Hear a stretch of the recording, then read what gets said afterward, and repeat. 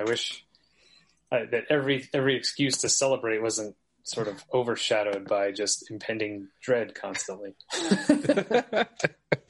That's the spirit. Yes. Let's put that in a drinking song. Yeah.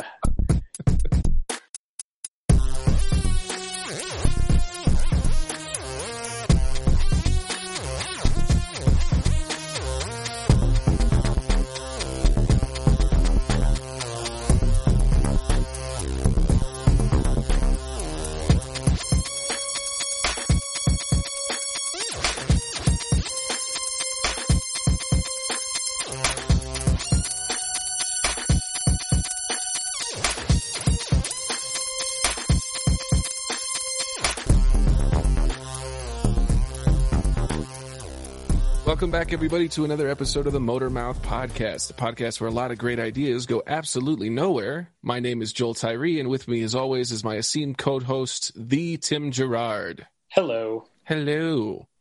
2 topics enter, and all sanity's left. Tim, what did you bring?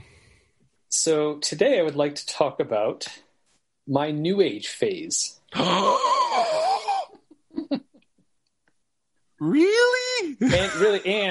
And like when we talked about my OCD, to sort of open the floor, because I know it's one of those things where I feel like you're probably curious about stuff, but it's like, can I ask that? So yes, to open the door to questions right now, like that, you can ask whatever you want. This is going to be a safe space. And Tim, I'm so happy. Well, shit.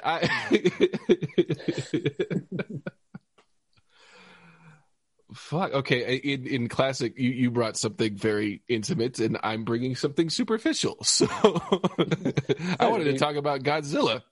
Oh, sweet. So, oh shit. Fuck. was not expecting that at all. Told you, I have topics for months lined up. Oh shit! I finally made a list. Like I have a formidable list now. I feel better prepared. So I went down. I was like, oh, that's. I have some stuff that it's like, I know you want to talk about them, and I'm also like doing research quietly so I can steal them from you.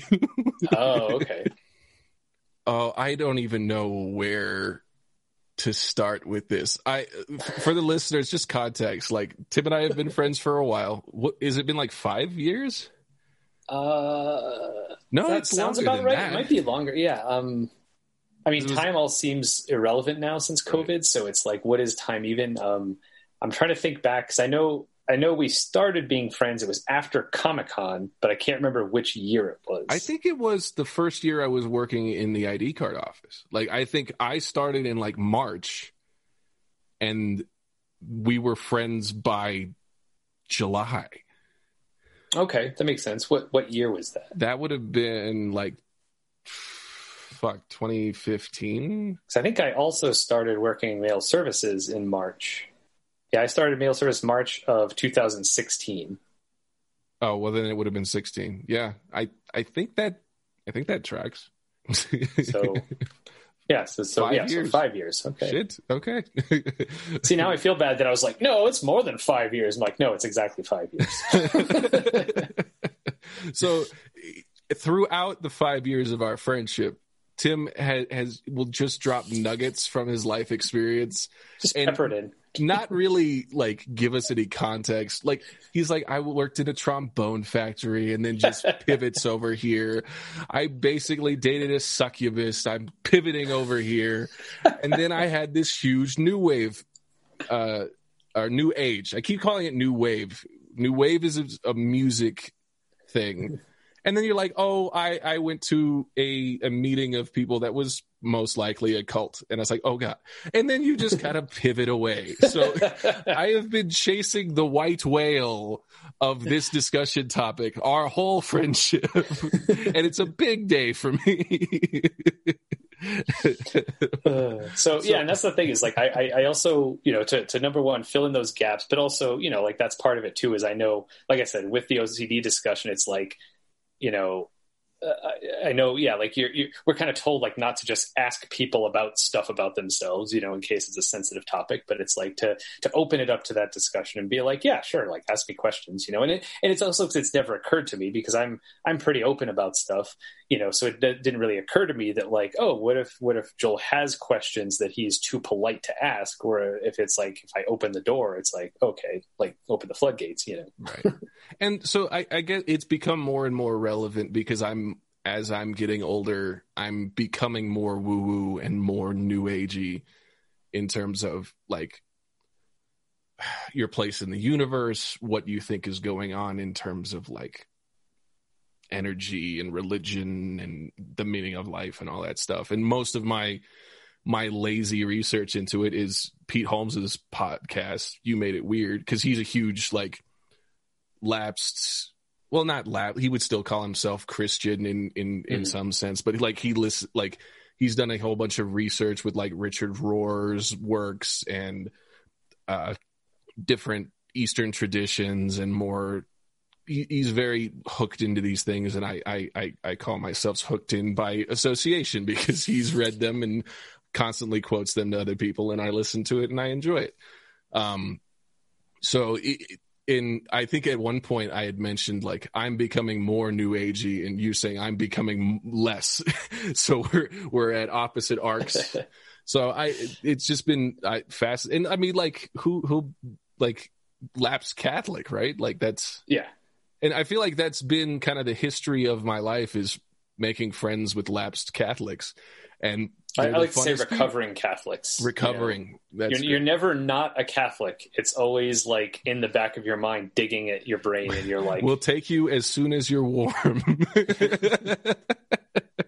Fucking Life of Brian, Meaning of Life. Yeah. It's from the Every Sperm is Sacred song. Oh, that's right. Yeah. Oh, I realized I watched something about, just to deviate wildly real quick. I watched the Python team talk about making that movie, and Eric Idle said it's the only Python film that's a musical. And it is, because there's like six. I thought Life of Brian was a musical. No. They did Spamalot is a stage show that is a Holy Grail. Oh. And then they did do He's Not the Messiah, He's a Very Naughty Boy, which was like a live performance. Okay. That had singing, and it was Life of Brian adjacent. But okay. The film that is a musical is Meaning of Life. So what about the Always Look on the Bright Side of Life? That song that I've heard. It's just, that's the ending sequence. Oh, okay. So just one person in it, like there's one song at the end. Got it. Okay. See, I've never seen that film. I just saw that one part, and I'm like, oh, I guess it's a musical. It is not. Okay. So, yeah. So, okay. I don't even know how we should, like, should we take this in cycles? I don't know. Like, death of Catholicism for Tim, New Age and potential cultishness, and then where you are now, and I'll jump in with my inputs at the different. So there's actually a part 2 to this, which will be another episode. Okay, is sort of where I ended up after the New Age state. So this discussion won't go to present day. This will go to when the New Age phase ended, and what kind of took its place / helped me out of it, you know. And it's Tim, I'm so pleased. I just let me take a moment to be present in this moment right now. It's glorious. Thank you.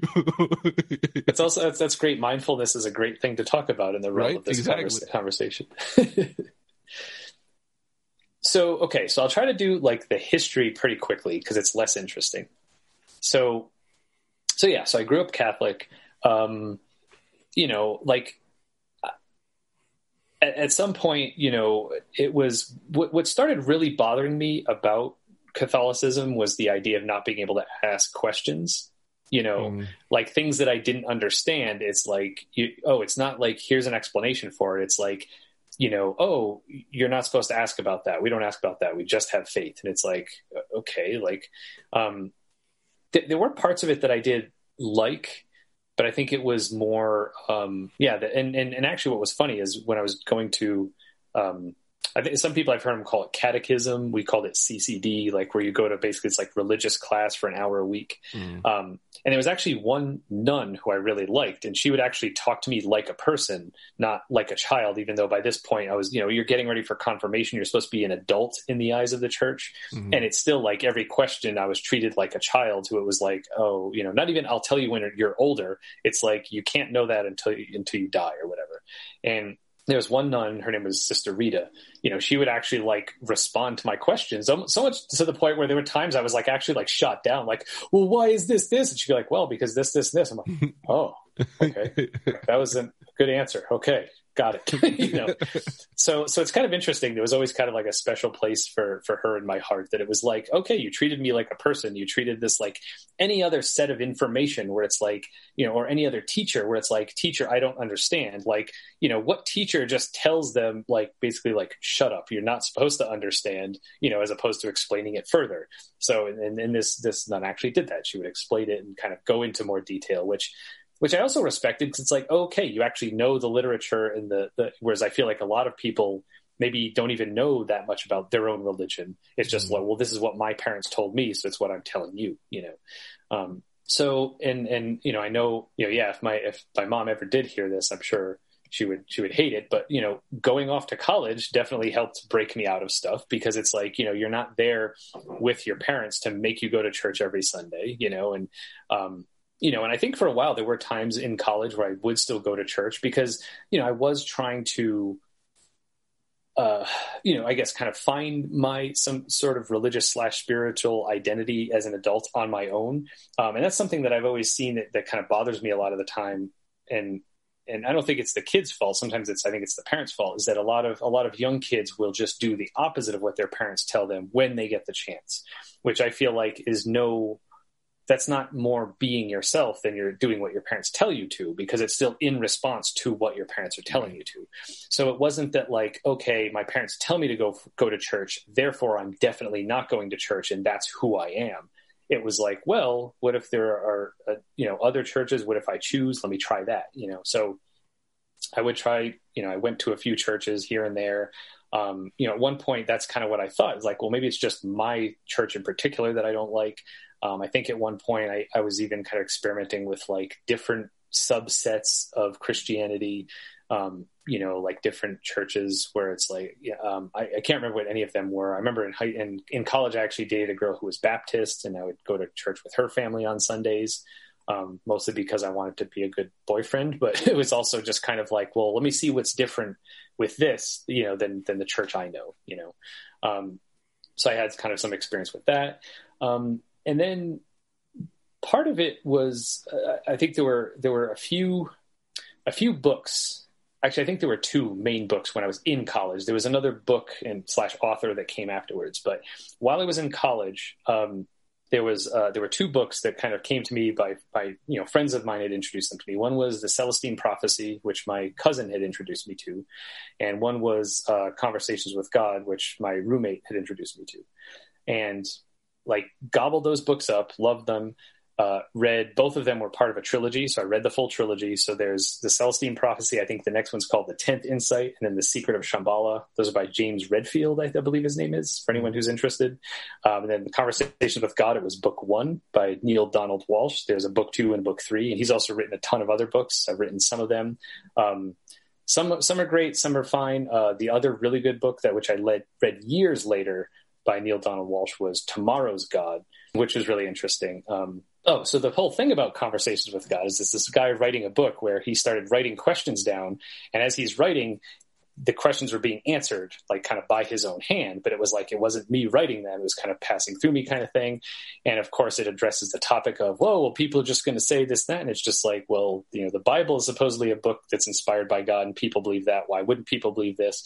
But then a lot of what, he also talks about is like, you don't have to believe that these words were actually coming from quote unquote God, as long as, the answers you get from them kind of make sense. And you're kind of like, oh yeah, like who cares where it's coming from, and the messenger isn't important, it's the message. So whether it's just written by Neil Donald Walsh and he's a genius and a con man, or whether it's actually inspired by God. Like when you read the questions he has, and it's like, yeah, I've had those questions too. When you get an answer and you're like, holy shit, that's brilliant. Like, okay, you know, you kind of run with it. So at that level, it was really nice because, and the Celestine Prophecy is about this. That one's really interesting the way it's told. It's actually like a novel. It's like a story, but within the story, there's this idea of, kind of these 9 insights of sort of this, kind of evolved spiritual world and kind of what the world is heading towards. And they kind of discuss them throughout the book as the main characters kind of going through all these adventures and stuff like that. And part of the idea is, they have the idea of energy kind of, it's almost like, it's very Star Wars, the Force, there's this energy around us. And if you kind of pay attention to it, you can kind of feel the energy and connect with it. And, and it has to do with kind of how we connect with people. There's one scene in that book where they're chasing someone in a car, and they're kind of like the good guys, and they need something from that person, but that person thinks they're like attacking them. So the person's running away, and it's like, their kind of instinct is to be aggressive. Like, no, we've got to catch them. And it's like, wait, no, slow down, reach out to this person, so basically like send good vibes, tell them like they don't have to be scared. And that the person ends up slowing down, and then they have the conversation. So, kind of the idea that, people can, supposedly, kind of feel the energy you're putting out, and that's kind of how they react to you. And I mean, I think we see this all the time, when you're out in public, there are people who just creep you out, they're standing there and you just get, people say it all the time, that person's giving me a bad vibe, there's nothing about them that should make you feel a certain way, but there's just something that makes you feel like icky about them, or the other way around, you talk to someone and it's like, oh, like for some reason I'm really comfortable talking to this person like I've known him my whole life, even though I just met them, and some of that has to do with just, their body language, which is more tangible. Some of it has to do with, the way they actually speak or the way they look or whatever. But some of it supposedly, according to this, is, kind of the energy they're putting off. Are they an energy vampire where they're kind of sucking the energy from you and you feel tired when you talk to them? Or are they kind of giving you energy, which makes you feel energized? And then by you feeling energized, you're kind of giving energy back to them. And it becomes this kind of, this kind of cycle, this flow where, kind of like when we used to talk in the ID office, it was very much like that. We would be inspiring each other, and it would just kind of feed into each other. And, and I feel like, at least I would leave feeling like refreshed and energized, whereas some people, you talk I wrote to so many things like after we had talked, it was always just like, well, I gotta get yeah, like my brain's on fire now.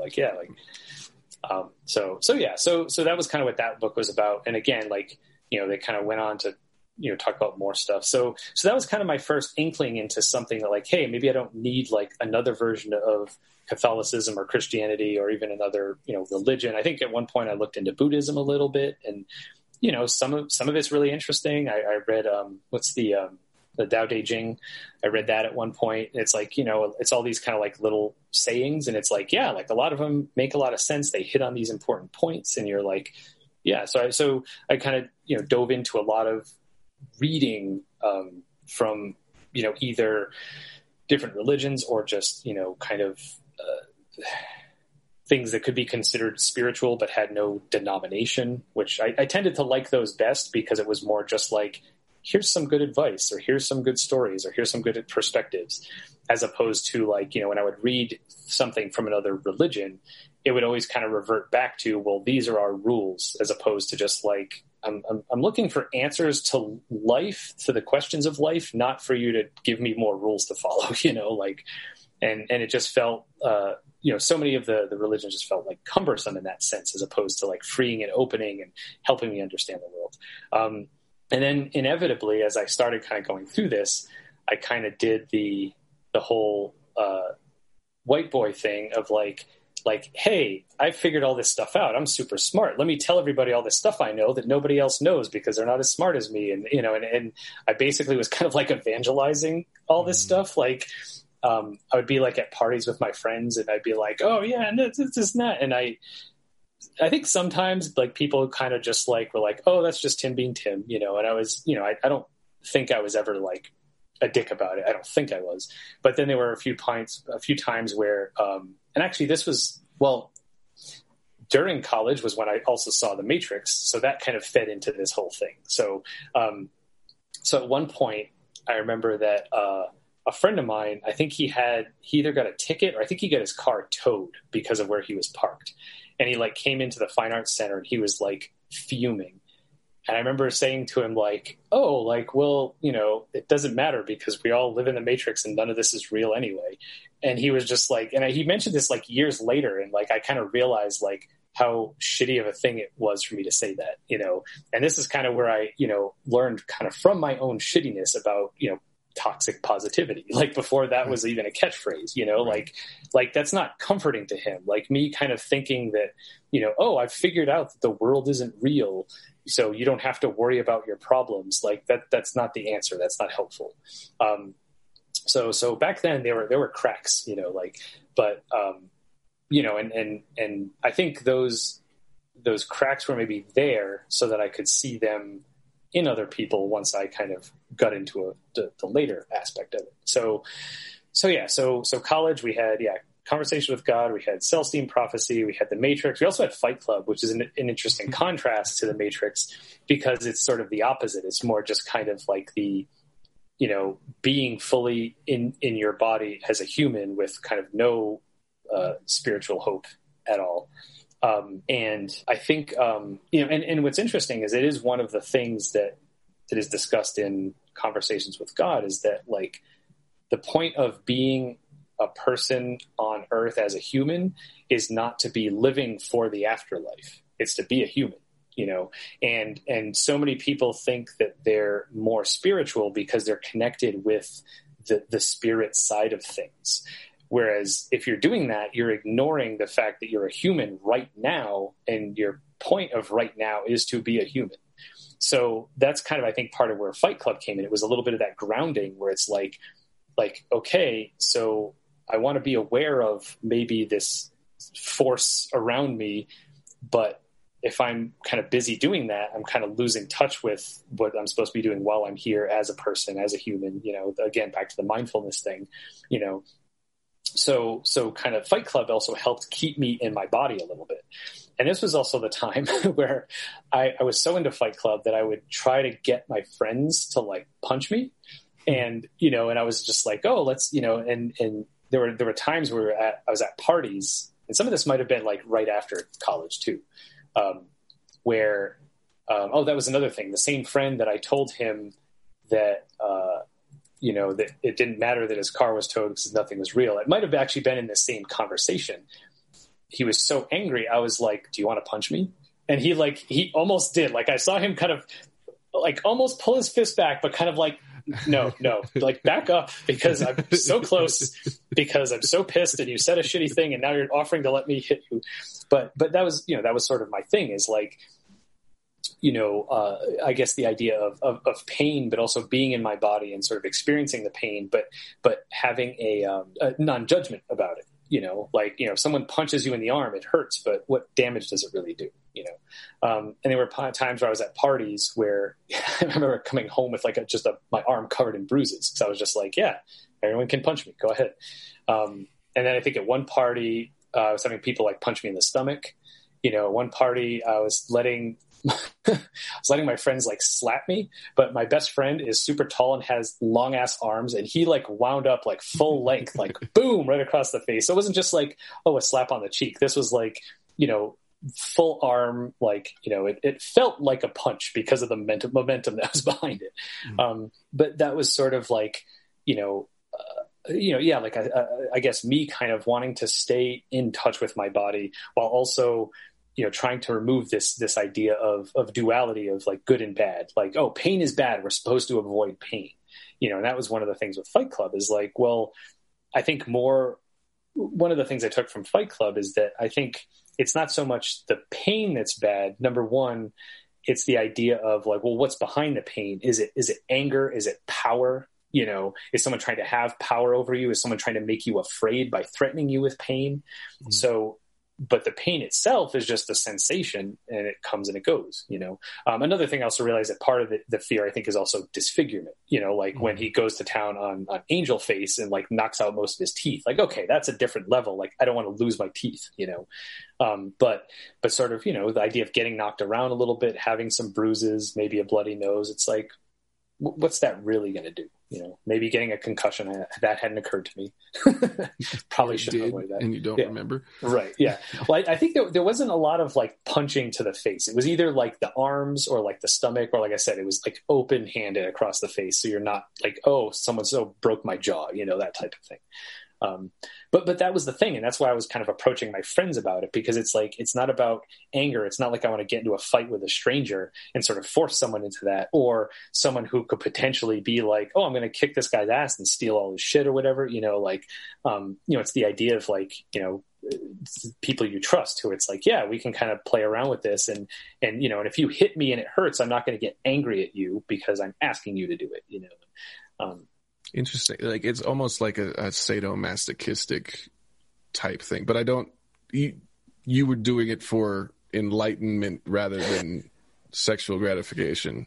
Right. Yeah. It wasn't sexual. I don't know that I'd say enlightenment. I think more the opposite. I mean, I guess maybe that's I think that's also also like there's a consent to that violence. That's right. Also an important part of it is like, it is this thing that you were doing with people that you trusted, and there was a consensual.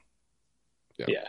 And luckily by that point, I learned not to just go up to people and punch them and be like, no, it's fine. We're just our bodies and everything's fine. It's like, I wasn't going after people and hurting other people, but opening Except with your words when somebody was having a shitty day, you were doing that. Yeah. That was shitty and hurtful. It's interesting that you drew a line where I'm not going to force this physical experiment on other people, but this cosmic psychological experiment I'm trying to share with you. It's interesting the things that you can be evangelical about and where you draw the line in terms of and again, I was a shitty white boy in my late teens, early 20s, so I'm not going to try to justify. I mean, I'm going to acknowledge that it was shitty, but I'm not going to justify thinking that way. I mean, I know where I was at that point and why I was thinking those things. And I'm glad that all my friends stuck with me through all of the shitty parts of my life, cause it's like, there's definitely a lot of that. So after college, I was introduced to, so this is when I worked at Blockbuster, and this is when I was introduced to Daniel Quinn's books, and his first famous book was Ishmael, but I actually started with My Ishmael because the girl I was seeing at the time, that was the book that she had. So I read that one first and then kind of went back and like, oh, okay, Ishmael comes first and then it's Story of B, then My Ishmael. So that was another trilogy of books that kind of reshaped the way I looked at the world. And what was cool about Daniel Quinn stuff is it tended to be less on the spiritual side, more on like sort of the nature and the world and equilibrium. And this was a big thing too that clicked with me, is he, not directly, but a lot of what he says kind of lines up with Agent Smith's speech in The Matrix about humans being a virus. That, mammals develop an equilibrium with their surroundings. Humans do not. They kind of use up all the resources, then move on. And that's a lot of what Daniel Quinn talks about, is that, humans, they don't develop an equilibrium with their surroundings the way animals do. And a big part of that started with agriculture. And, the idea of like, we have to make more food to store food, but the more food you have, the more humans you end up having to eat that food, which means you need more food. And it's just this never ending cycle. And he talks about like, if you have in a pet store, if you have a cage with 10 mice in it, and every day you put in enough food for 10 mice, you'll always have an average of 10 mice. But if you start adding enough food for 20 mice, eventually you'll have 20 mice, because, they'll reproduce enough to sort of live off of that amount of food. Mm-hmm. They're not going to store it and save it and be like, cool, we have enough food for, if the owner of the pet store dies, we can keep living. Like, they will produce enough, enough other mice to live off of the amount of food they have. And then if you go back to giving them only enough food for 10 mice, eventually it will narrow back down to 10 mice. Whereas with humans,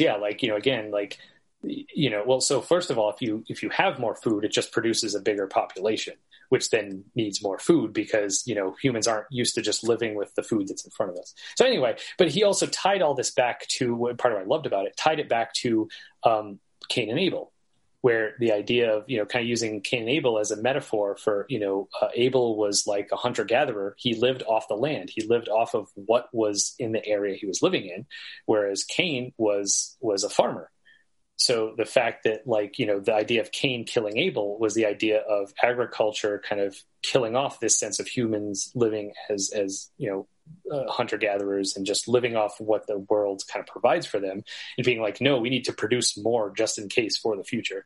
And that was sort of kind of tied into that whole creation myth. And his other big thing is that the reason why humans live the way they do is because their creation myth tells them that the entire universe was created just for us.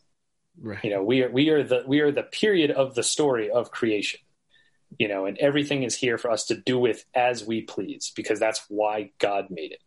And I was just like, wow, yeah, that's fucking bullshit. And that's why people, treat animals the way they do, because it's like, well, God put animals here for me to do with as I please, and the planet in general, why we oh, let's fucking put an oil drill in the fucking ocean and dump a bunch of oil into the ocean because we need oil to make our cars go. That's why God put the oil there, the magic oil in the earth not from dinosaurs. God put it there for us to use in our cars because we got to get to work, So this is first instance of main character syndrome, right?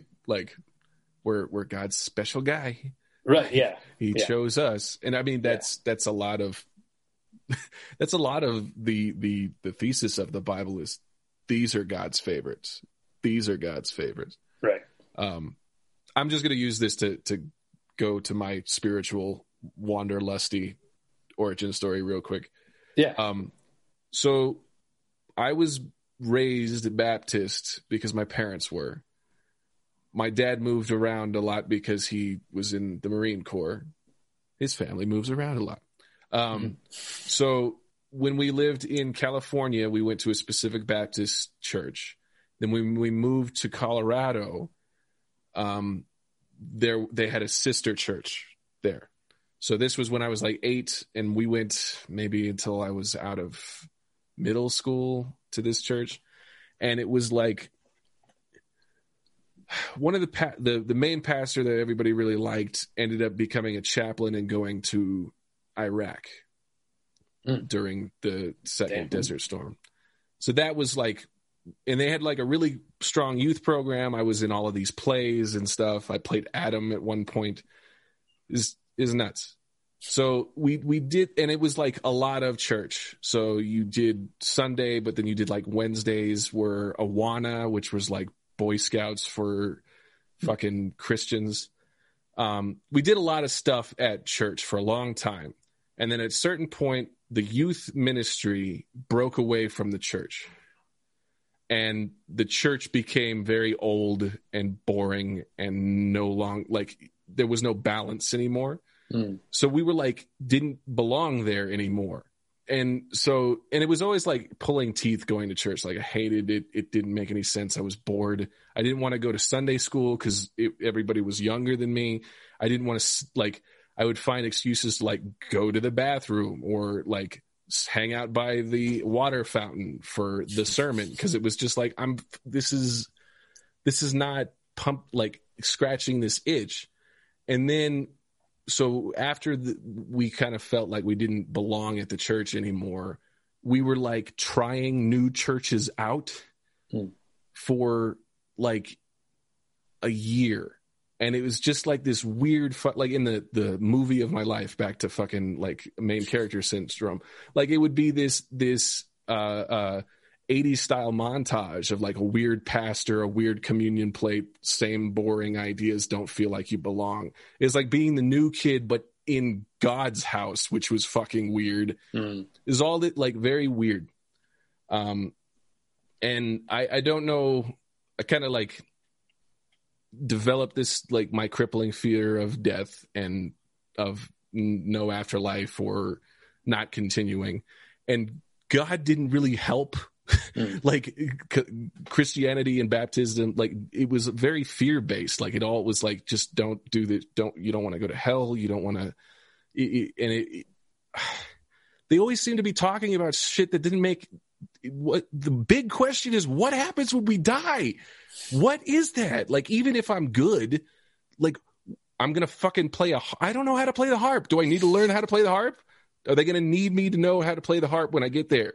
Like, and am I just going to suddenly decide, oh, hey, this is how I want to spend my life, is singing these really poorly written songs in heaven forever? Like, none of that was ever like scratched. Like there was. And so I think a lot of my like starting to question religion, because it was hard with like a book. Because for me, like books were everything. I read everything, and like it was very important to me. Like in school, you read books and they gave you knowledge.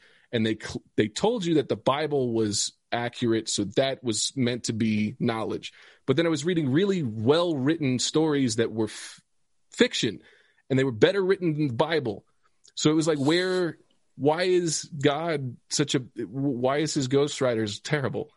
So, and then I started listening to like comedy, and I think this is like kind of wrapped up into my like value for comedy and like kind of holding it up. It's like comedians were asking the hard questions of the Bible and of God, and nobody really could refute them. And they like jokes are like common sense, or like they have a premise, they have an argument, and they land the joke because they can relate to you, and they bring you the knowledge pie at the end of it. So it just like, for me, it's been a lot of like, and as a kid, it's like, why in the Bible does it say that God talks to specific people, but he doesn't talk to me? That made no sense to me. It's like, how do we verify? Where's the proof? Can somebody show me, like, why believe this person and through kind of the cavalcade of going to these different churches, I ended up, because I was dating a girl who was Mormon, and I went with her to a service once. It was fucking weird. It's the weirdest fucking, and then it's like, it's very segregated in terms, like there's like, it's almost like homeroom to start. And it's like, here's the announcements of the church and the temple, blah, blah, blah, blah, blah. And then they divided, and all the women went in one room and the men went in another. I'm like, where does God have different messages for us? Like, what yeah. So it was just like, that was kind of the only, like, because we were Baptist, we went to like a Seventh-day Adventist, we went to like Church of the Nazarene, all of these just like different grains of the same white bread Christianity. So the most exotic thing like I tried was I went with her to a Mormon service. This is like, what is this fucking, is just as uncomfortable and more weird.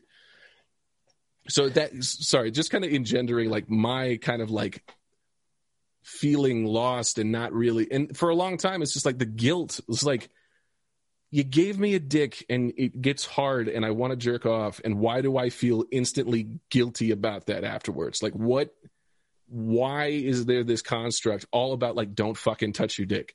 Right. Like, and that was so like, and it's like, it's a sin. There's like no conversation, and it's hard to talk about like sex education with anybody when the religion that you're touting says don't have sex until you're married, because for some reason that's important.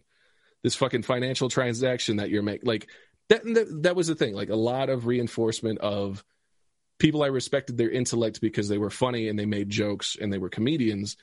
Like Carlin talking about religion is the best. It's fucking incredible because he's very, very smart, very, very succinct. He's trying for the laugh, but he's also like making points. Mm-hmm. So that's kind of where like going into college and then never going to church again, really.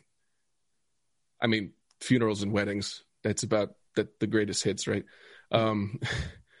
So sorry, that got me to college and kind of questioning. So continue. Sorry from where okay. No. Yeah, I mean, it is supposed to be a discussion, and sometimes I forget that. Well, it's also your topic, and sometimes I forget that. So No, well, yeah. I mean, it doesn't mean that I own the floor, But so yeah, it was like every Sunday for like when Catholic, I was a kid. yeah, Mm-hmm. until college.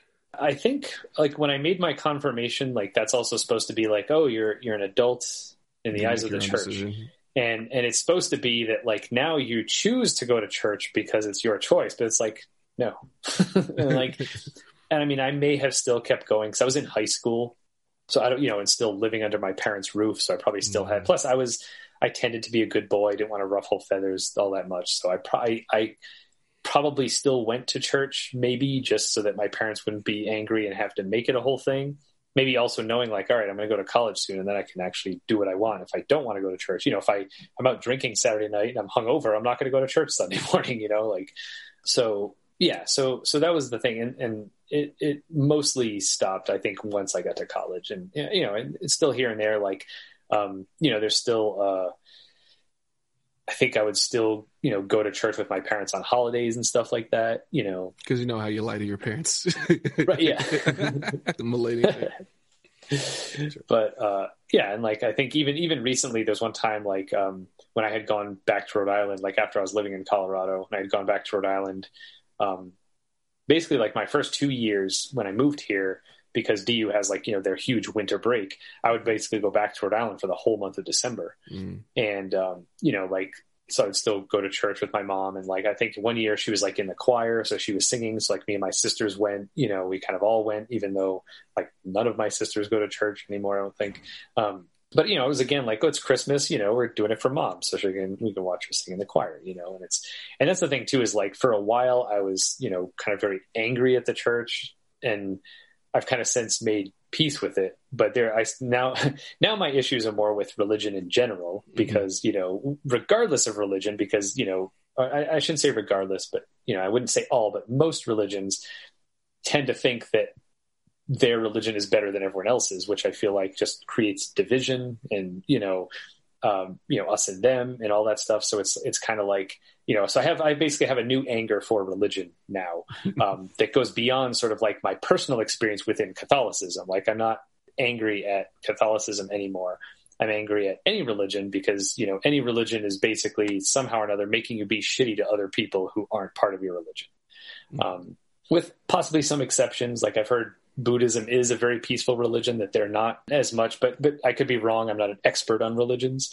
But most religions I've seen do have their sense of like, but almost every holy book has some laws about you're supposed to do shitty things, so it's like, okay, if all of this was gone, maybe things would be better, not one religion versus the other, just like all of it is causing problems. But that's another story. But yeah, so that's sort of the thing, is like, I can go to church with my family on holidays because I'm not like, I refuse to step foot in that building. It's like, no, we're going to go to church. It's Christmas, whatever, I mean, that's kind of my whole thought on Christmas now, is like, it's its own thing. It's not, for me, it's not about the religious underpinnings. It's just something that I did when I was a kid, and I really still like it. So I celebrate it in my own way. But anyway, so after college, so part of what happened, so college is done. I went through this whole period of living away from my family, kind of making my own choices, going through this kind of, spiritual awakenings, so to speak.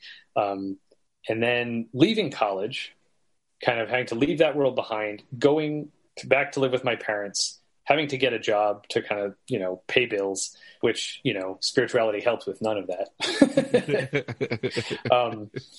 And then also, this was the time, it was pretty much right around the time I was graduating was when I found out my dad had cancer. So it was like, just kind of everything kind of crashing down at this point.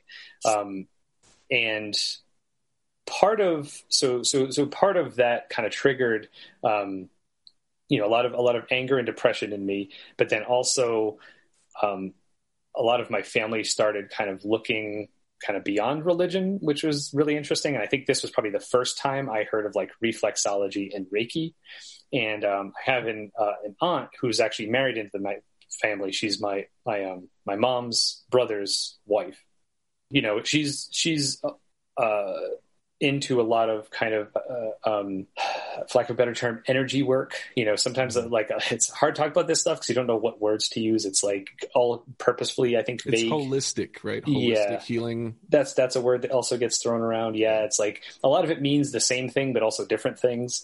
Sometimes you get into, it's kind of like the discussion of like parallelograms, rectangles, and squares, that kind of thing, where it's like, well, some of them carry over, but some of them are specific, and it's like, which one is specific about which parts? But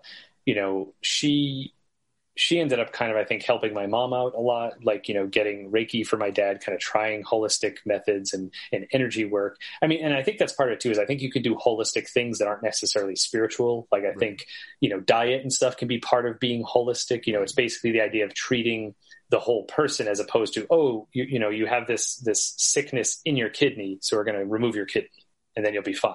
Well, they removed his kidney and he wasn't fine. The cancer grew in the other kidney. So, the approach of kind of treating him as a person and being like, okay, what brought this about? What can we try to fix? But then also parallel to that, also getting you okay with the idea that you're going to die, so that kind of launched into this sort of, a lot of different stuff. Like I said, it was a mix of anger. It was a mix of like, okay, my life didn't turn out the way it was supposed to. Again, you leave college as this like early 20 something, like I'm going to rule the world. I'm going to go be a film composer and this is going to be great. Like, oh wait, no, your dad has cancer. So, okay, you're going to move back in with your parents and you're going to get a job at Blockbuster and you're going to, like just kind of be kind of stuck in this limbo, with all of this stuff happening that you have no control over. Because all this stuff that you were kind of reading about, that you were kind of convincing yourself that like, oh, life is what you make it and you have control over this stuff. Like plenty of stuff happens you have absolutely no control over. So that was like a weird 2 years for me, to say the least. So, there was the part of me that was kind of pursuing the spiritual thing because, okay, maybe there's hope in that. Maybe there's something, whether it's either comfort or a solution, like maybe my dad's going to get better. Maybe if he gets Reiki enough times, or if he prays hard enough, or if he, does past life regression therapy, or, and it's just like, I feel like all of this stuff was kind of up in the air. It was like, what is it? There were a lot of issues that sort of came out with him and his family. So it's like, well, how much of that is kind of tied into this sickness and,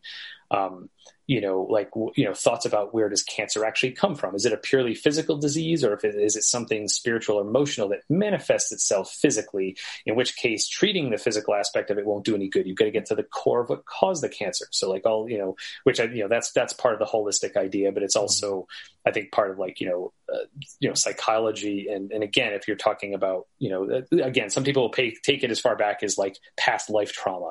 Oh, this thing happened in your past life and that's why you have cancer now. It's like, okay, well, let's try that, so it was really kind of interesting the way it did kind of like blow up my family's perspective on those things. It wasn't just, okay, we're going to sit here and go to church and pray all the time. Like there were those other things that kind of made their way in these different perspectives. I think at one point my mom had organized this whole thing at my grandmother's house where it was like my mom's whole family was there. My dad's family was there. And it was basically this big kind of like prayer healing circle. And, there was, it was just like a combination of a bunch of stuff, just basically trying to be like, sending, light and love and all this thing and all that, what can we do to heal this? What can we do that medicine isn't doing, that like the blood transfusions and the chemo and the whatever else he was doing, like that isn't doing? What haven't we thought of, which realizing later, kind of seeing in a way how damaging so much of that stuff is, that you're kind of feeling like, if I can figure out the thing, maybe it can heal him, and I think it was, me in some ways, like after the fact, because the stuff I started learning after this about, which I'll get into that, but like, it's like, oh, if I had known this earlier, could I have helped heal my dad? I think with my mom, she felt that too. Like, I remember her saying one time that she kind of felt like, she kept, she almost felt like stupid, like expecting him to get better at some point, and it was kind of interesting too. It also gave me insight to the whole, 5 stages of grief, how the first one is denial. I think, which to me always seems silly. Like if someone's dead, how can you deny that you're dead? But I think denial starts in cases like this before the person has died. Like you've already started grieving and you've got it in your head, like, oh, this is just a temporary thing. It'll get better. It'll go away. And that's you having denial about where this is going and the first step in that process. So it was about, I think, almost exactly 2 years that my dad was sick. So after he died, within all the grieving, part of it was also kind of, I think, revisiting some of that kind of spiritual stuff. Like it was still there, and I didn't sort of totally cast it off as being like, well, this didn't work, so fuck it. It was kind of like, part of me, I think, was also thinking that like, well, part of the issue with this stuff is, it's about the person, like my dad would have had to believe in it enough for it to actually do any work, and that was kind of a big kind of realization that I had about the idea that like, it could be a big mind over matter thing. It wasn't that we weren't all praying hard enough. It was that my dad didn't believe it enough. And that's why he couldn't be cured by all of us and all the stuff we were trying and whatever else. I think he was more kind of like, all right, we'll see if this works, which is, kind of gave me a big insight into to him too. And sort of his relationship with religion throughout his life, looking back on it is just like, oh, okay. Like, and kind of how it correlates with my own beliefs. So coming out of that, I was thinking about what I wanted to do next with my life.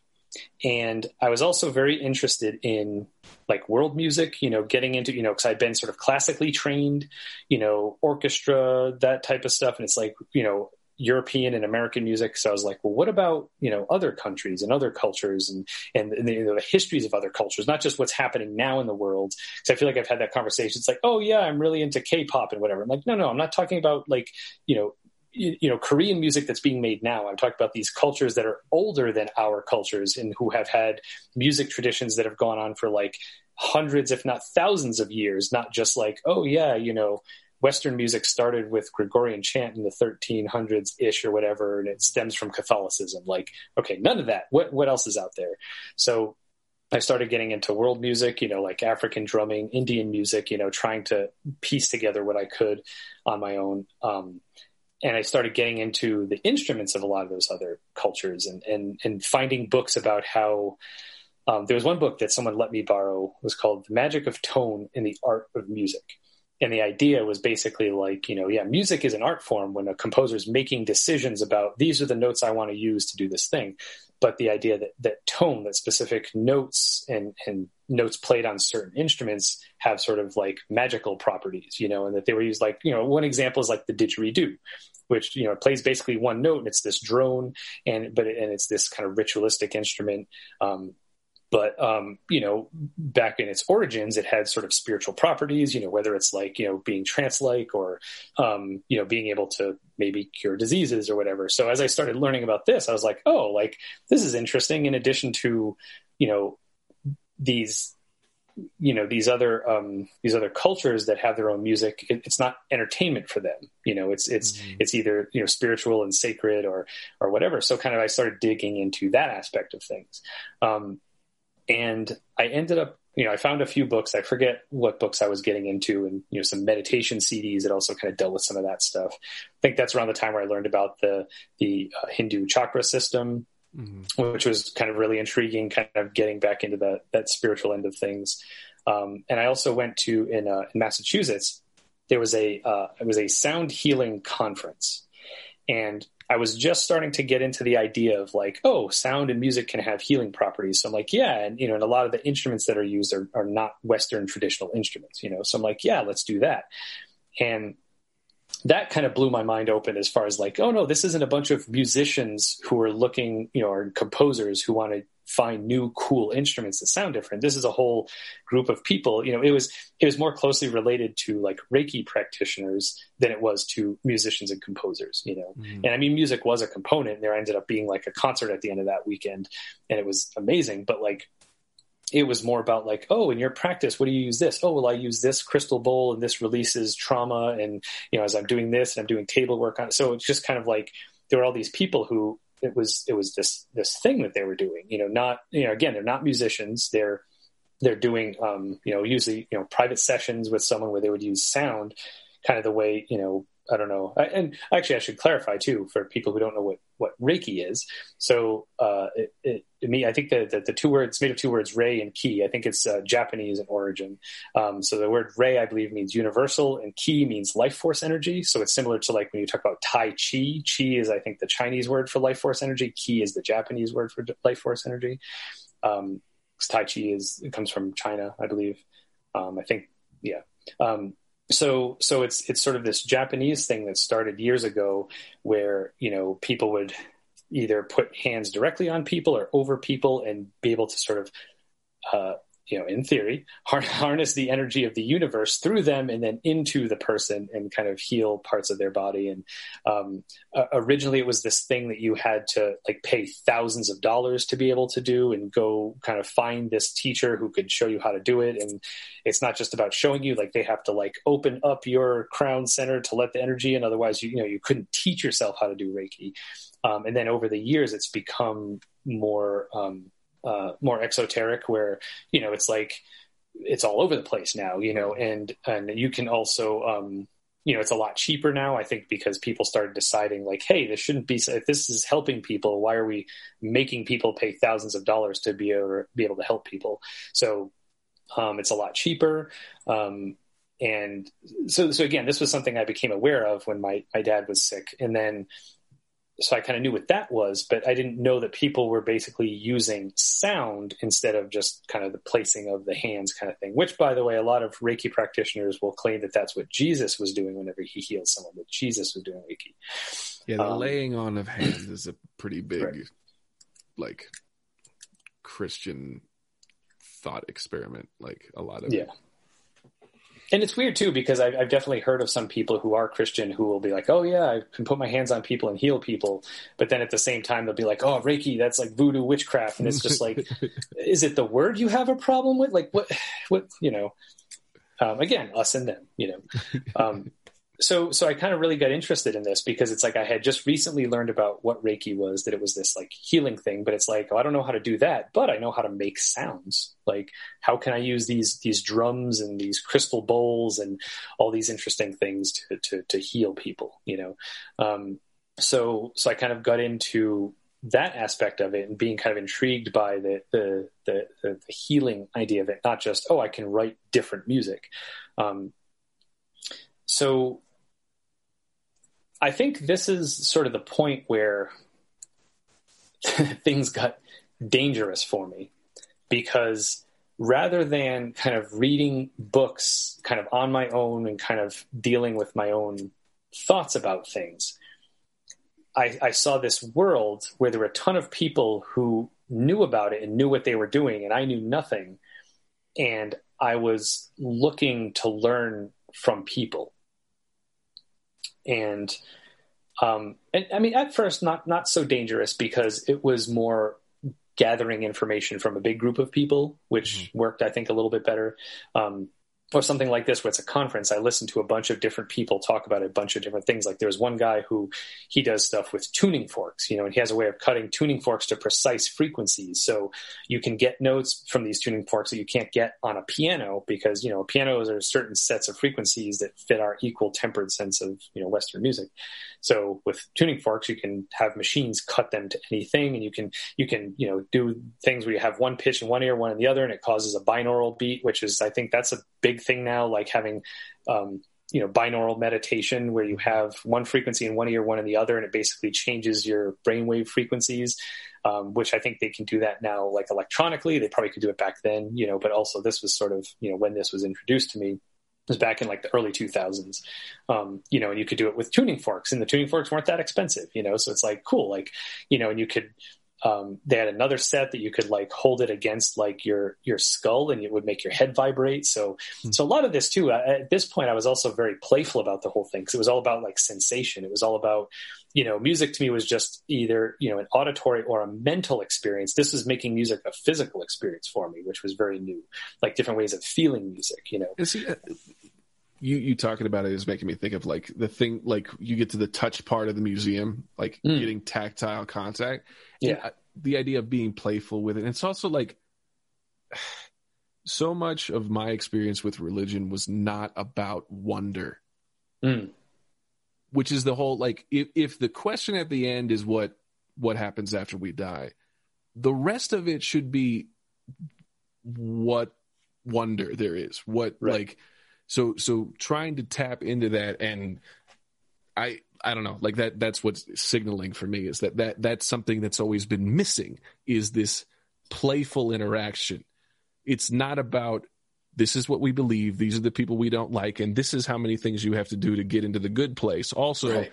If you don't tell other people about this way to the good place, you're doing them a disservice, and it's a mark against you getting into the good place. It's right. Not about wonder, and it's not about excitement or joy, other than like dancing badly to bad music. Like, like what you're describing in this, like the playground of existence, that's missing for me in a lot of stuff. So sorry, go ahead. Yeah. Well, I mean, yeah, if you're looking for a playground, if you were looking to spend a ton of money, I bought a bunch of different instruments that were, really, really fun, had really interesting sounds. Like, So I'll talk about instruments for a while to kind of lighten it up. So one of the things I bought was this hand drum. That's kind of like a Native American in style. I mean, it was new. It wasn't like an authentic one, where it's like a frame drum. So it's got the, like it's got a tie on the other side, and it's got like an animal skin head. But what was really cool is near where they were selling that, they also had these Super Ball mallets. So it's basically like a cable that has two Super Balls on each end, and you take it and, you can hit the drum, but the other thing you can do with this mallet is if you rub the Super Ball on the head, the friction of the rubber ball makes the drum just start humming. So it's not like this percussive sort of doom, doom, doom. You just get this, it sounds like a whale song. So again, for me, here I am, this percussionist, this composer, and I'm introduced to all these new sounds. And it's like, well, yeah, I want to play with these sounds. And I ended up buying a drum. I bought one of those mallets, and I also bought, they had I had known about Tibetan singing bowls, which are usually metal, and you've probably seen them you got the stick and you rub it around the edge. But they also have crystal singing bowls, which are made out of quartz usually, but they also have some now that are made out of other stones that are more expensive. But it's the similar idea where you rub the stick around the edge, but it's a very different sound, because instead of this kind of smooth metal, you get this kind of almost like gritty kind of sound. And, it's a little more, like with the Tibetan bowls. Well, I guess it depends on the shape of the Tibetan bowl too. Some of them are more kind of pure sound. Some of them you get lots of overtones and you're hearing this very complex sound. So those are kind of helpful either if you're doing meditation. I actually bought one huge bowl that's about like this big, probably as wide as my shoulders. And what I would do a lot of times with that is, like, if people had bad backs, you would put that on their back and then you hit the side of the bowl and it just vibrates. And you can kind of feel the vibrations just like going into your body. There's one time I had a bad back. I actually went into a bathtub and had it floating in the water, and I would hit the side of it and it would like vibrate the water. So it was this very cool, like, physical element to music that I never really had before, and you definitely get like lots of weird feelings in your head. Like the crystal singing bowls, it's like, it's very similar to like, you have crystal wine glasses and rub your finger on the edge, that same sort of thing. We get these like high pitches. And then of course, the more you learn about it, the more you find there's like all this mythology behind it. Like, oh, the crystal bowls, they come to us from the lost city of Atlantis. And it's like, all right, I don't know about all that, and you also hear another story that they're made in Silicon Valley because it's made from the quartz that's left over from computer chips or something, or where they grow computer. It was really confusing. I didn't know what they were talking about, but that was one explanation I heard, is that they'll grow like computer chips within a bowl, and then the bowl is done. So they were throwing them out. So then people started taking them and being like, this sounds really cool. And then it became this whole thing. I don't know how much truth there is to that. I just like the sound of them. So I've definitely throughout my life bought many Tibetan singing bowls, crystal singing bowls, spent hundreds of dollars on these things. Different drums, different little, tuning forks, like I said. Sacred geometry is also a big thing with a lot of sound healing in terms of, ratios and how that relates to shapes, but also to music, because music is all math and ratios and all this stuff.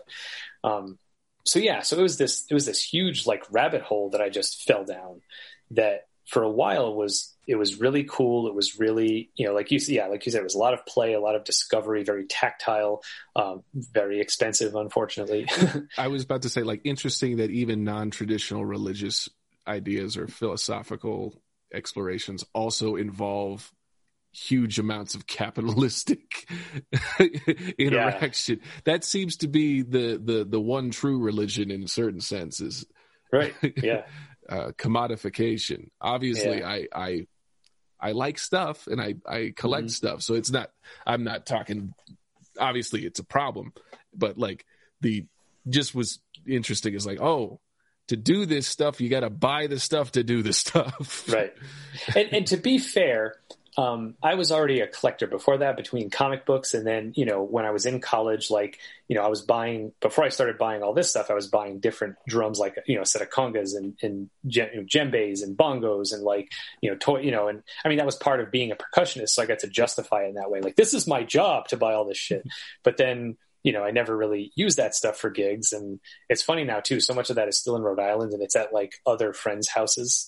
It's just like, you want this? Here, you can hold on to this. Here, you have this, and I think there was 1 year too, I even gave away to my family, like a bunch of my crystal bowls, like to my mom and sisters, like, here, this is Merry Christmas. These are for you.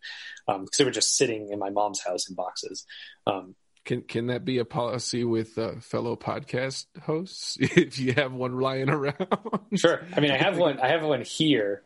Right now it's the cats sleep on the box that it's in. I mean, ideally we'd like to make it a part of the house, because this one I think was like $300.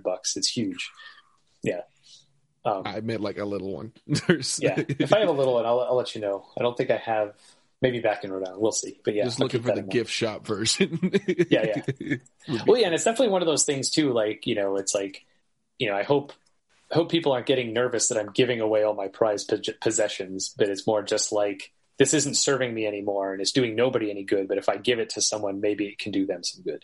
And that's the thing too, is I feel like there were a lot of practitioners who were better at it than me, where it's like, this one bowl connects with my soul, so I'm going to buy this one, and this is the one bowl I'm going to use in my practice every time with every person. Whereas for me, it was like, well, I need a scale. Right. I need at least 8 different crystal bowls, even though they each cost at least $100, maybe more. So that was sort of my thing, is like having this collection of many different versions of the same thing. Okay, so you were at the conference, you were getting stuff, and then you were talking about the danger aspect. Right. So kind of Babe in the Woods, like falling down the rabbit hole of this really cool, new, tactile, playful experience. Yeah. I'm almost wondering if there should be a part 2, because the part I'm about to launch into is pretty huge, and there's a lot, and I want to do it justice. Okay, then let's. And I want to give you a chance for questions. Yeah, I think the other thing, it's. We'll do to be continued. This will be a part 1 of an eventual X amount of part series.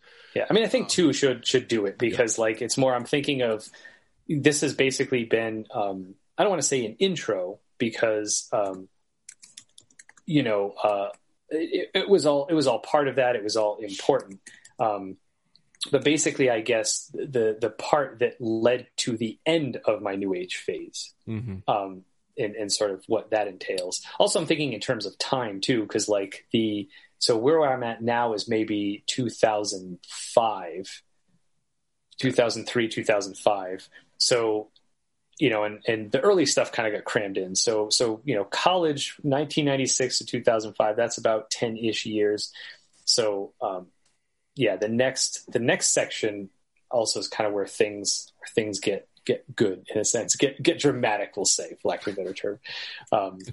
So yeah, what questions do you have? Because I know you've probably been curious about certain things. And well, it's also like the way you would drop nuggets of stuff, like it was just very like anecdotal and very like situation specific.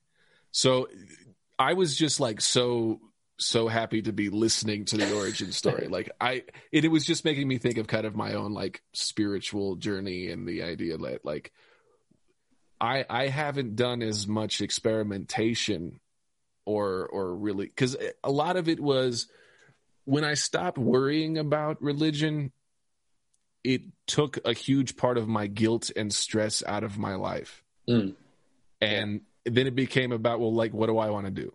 Obviously, like the what do I want to do is very like small. I guess Jim Carrey would call it the small self thinking. And that's the thing, like all of the people that I admire have this like woohoo sensibility. I mean, yeah.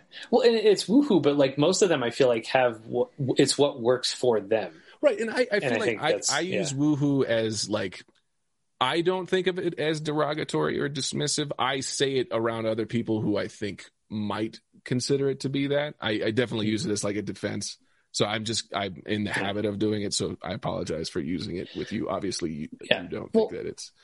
I also think part of it too is that like we don't really know what to call it, because we have religion, right, and then we have people who are atheists, right, and we don't really have a name for what's in the middle of that, Right. And that's sort of the problem I had a lot of the time, is that like if you talk about God, people assume you're religious, and it's just like, no, not that God, like God meaning something. I don't know what God means, but I know it means something.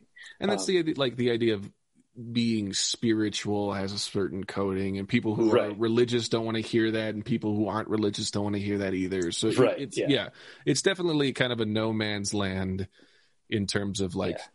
Well, also cults are in that territory too. Yeah, cults absolutely. are between religion, so it's like I'm not in a cult. I mean, like I said, it was dangerously close, maybe, but that's not what my goal is. So it's like where and I feel like New Age is in there, which is also I feel like I don't want to be a part of that either. So it's like what is it? And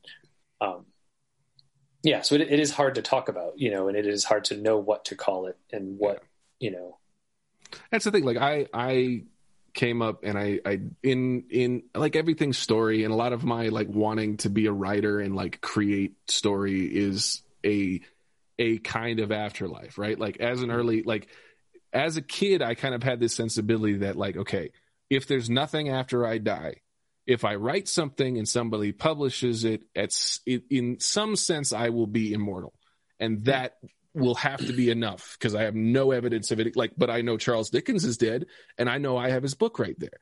Mm-hmm. So like that kind of mentality, I think it's also like stems a lot from like, I've gone to innumerable funerals in my life.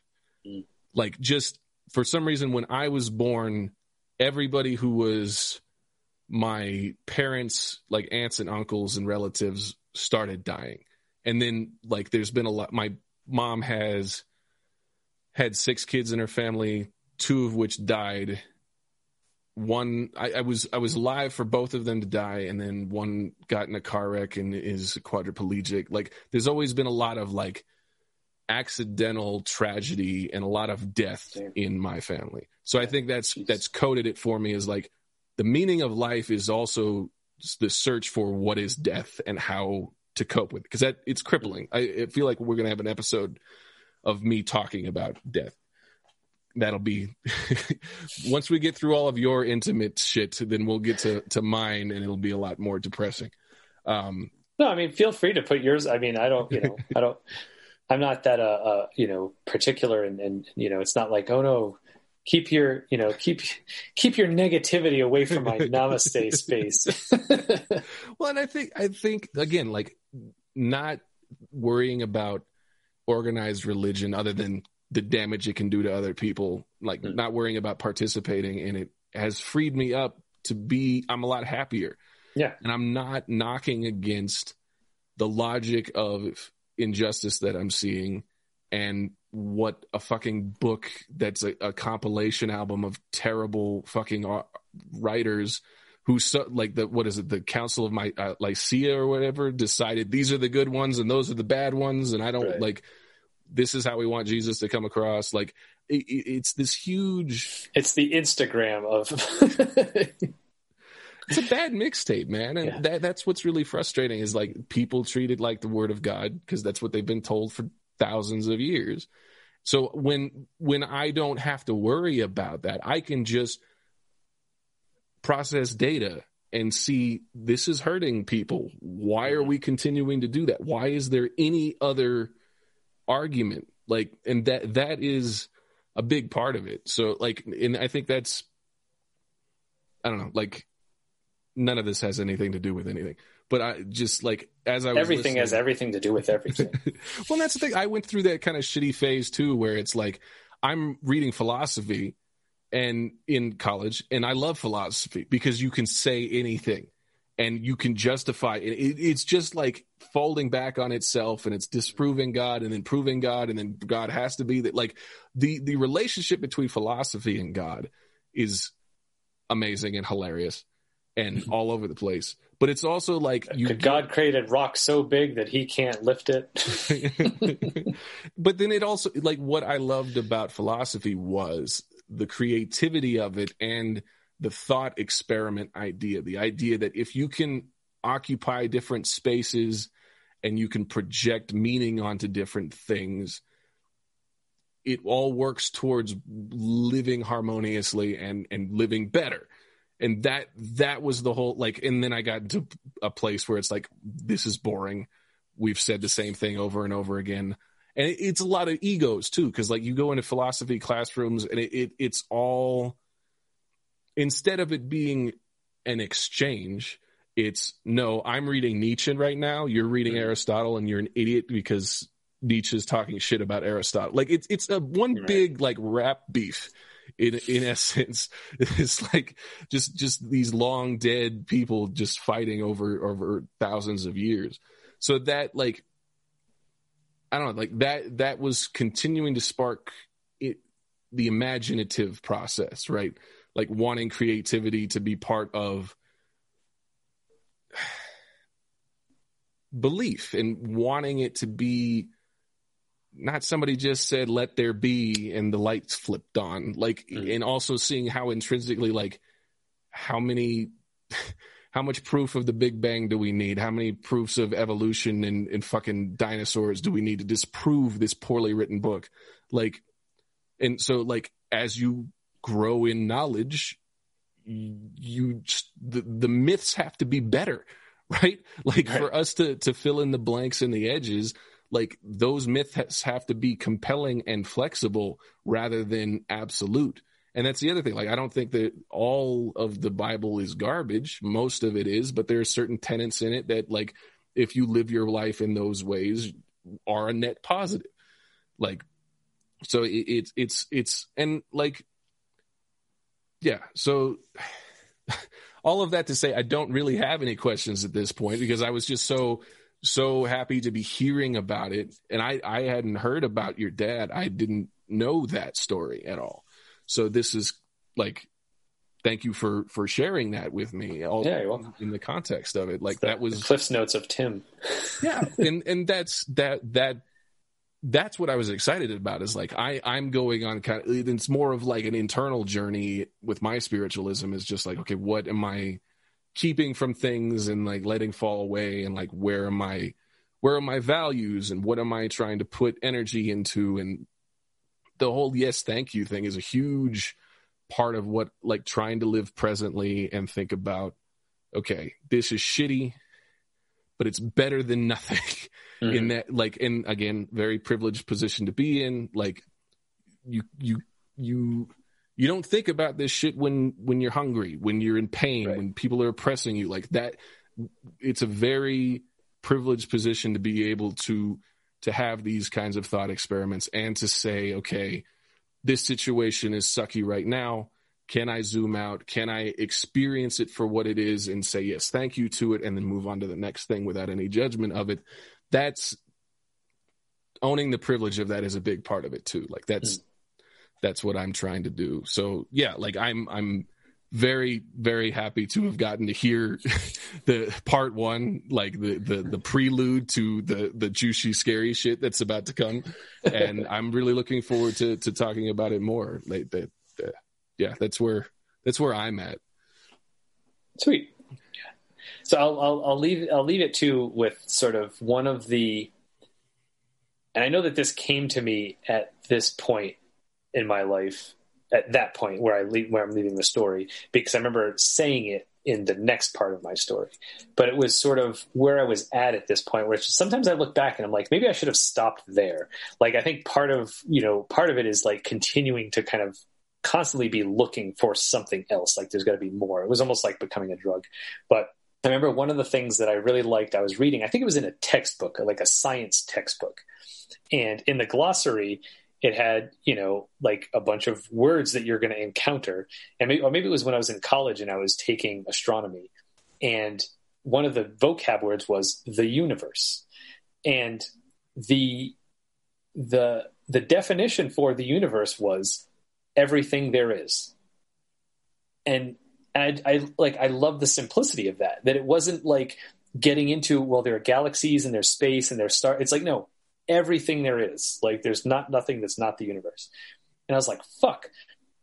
And that to me, this was also before, white girls doing yoga started, asking the universe for everything, where it was like, where I kind of saw that kind of parallel between the universe and God. And that was kind of like when I made that correlation myself. And that was sort of what, at that point, that's sort of what I believed God was. It's not a being that's separate. It's not an old man. It's not that it's everything there is, that's, God is the universe. And that was kind of where I was, and where I was just like, yeah, like this feels right to me. This makes sense. This puts everything in perspective, and simplifies everything, yet complicates things, and it's, so that was definitely where I was at this point in terms of I guess a belief system. And that was sort of the core of my belief system, but it was also like, in a way, all that I needed.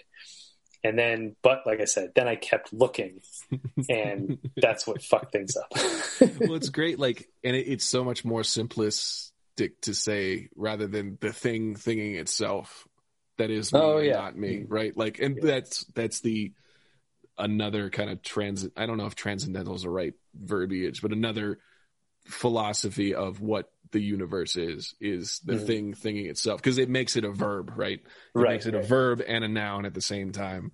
Yeah. Whereas everything there is, and it's funny you said it, and I did what you did, kind of, where it's like, that's great, but what about what isn't?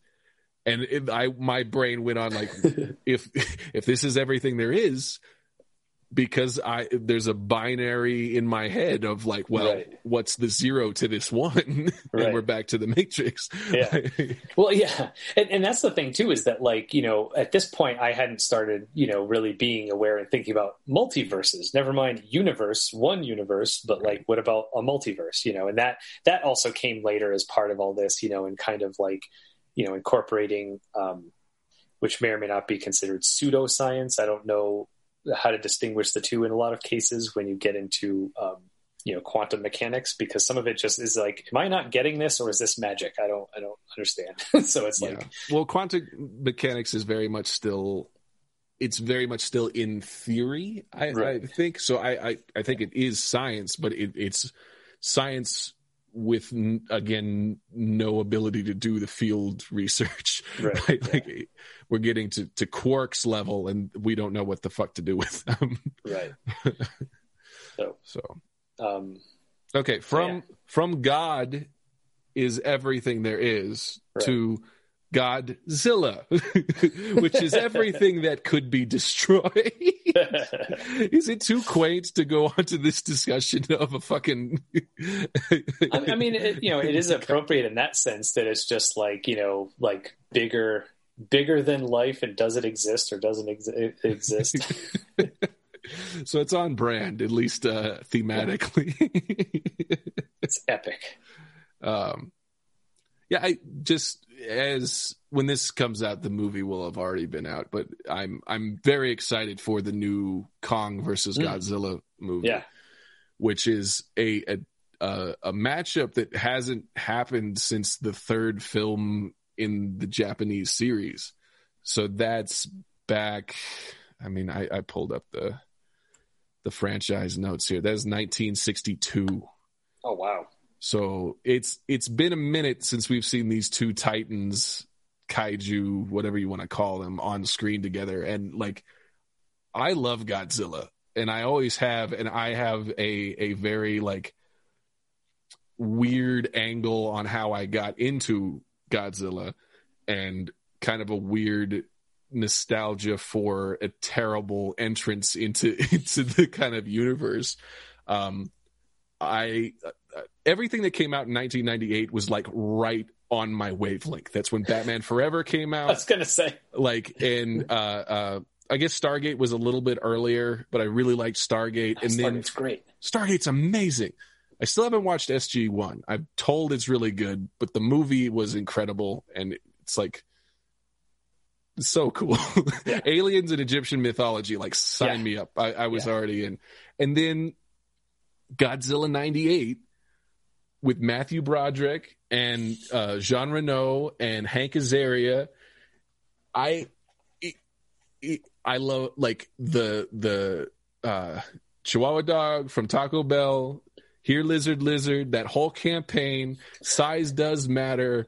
All the toys, all of the ads, like, it all hit me right where I lived. Like, at that level, I was like 8.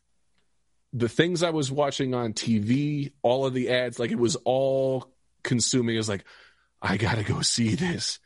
And then when we got to go see it, I saw it with all of my cousins, which was a big deal. Like, I never got to, like, my cousins all kind of lived in Colorado, but in different places, and we didn't hang out a whole lot. So it was a big deal for us all to get together and see a movie together. And I remember going into the theater, and they had this giant display, and it was Godzilla's foot, like, crashing down. And it was just, like, so cool, and we all got to see it, and I was riveted the whole time. I recently realized that there's very little Godzilla screen time in that movie, which is my complaint about the 2016 one, is there's very little Godzilla in that movie. Arguably worse performances in 98 than this one, but, like, I love that. And then for, like, Christmas, I got, like, the Godzilla toy where it has, like, the handle on the back, and you press the buttons on the back, and it makes him, like, whip his tail or open his mouth and do the scream. And so, like, I had that in on it. And then, like, growing up, I would watch, like, the old Hanna-Barbera did a Godzilla cartoon. Oh, yeah. Because it had Godzilla and then some humans and Godzuki. And that was really cool. And I remember one time I got, like, from a Goodwill, I got like a thin paperback of Godzilla, and it was like Godzilla versus Ghidorah, and it was really cool. That was, like, my first introduction to, like, other monsters in the universe. And then I think I saw Godzilla 2000, which just has, like, a really generic kind of space manta ray as the villain, like an alien who comes. And I didn't really process that there was this whole lineage of Japanese Godzilla. I didn't really understand it.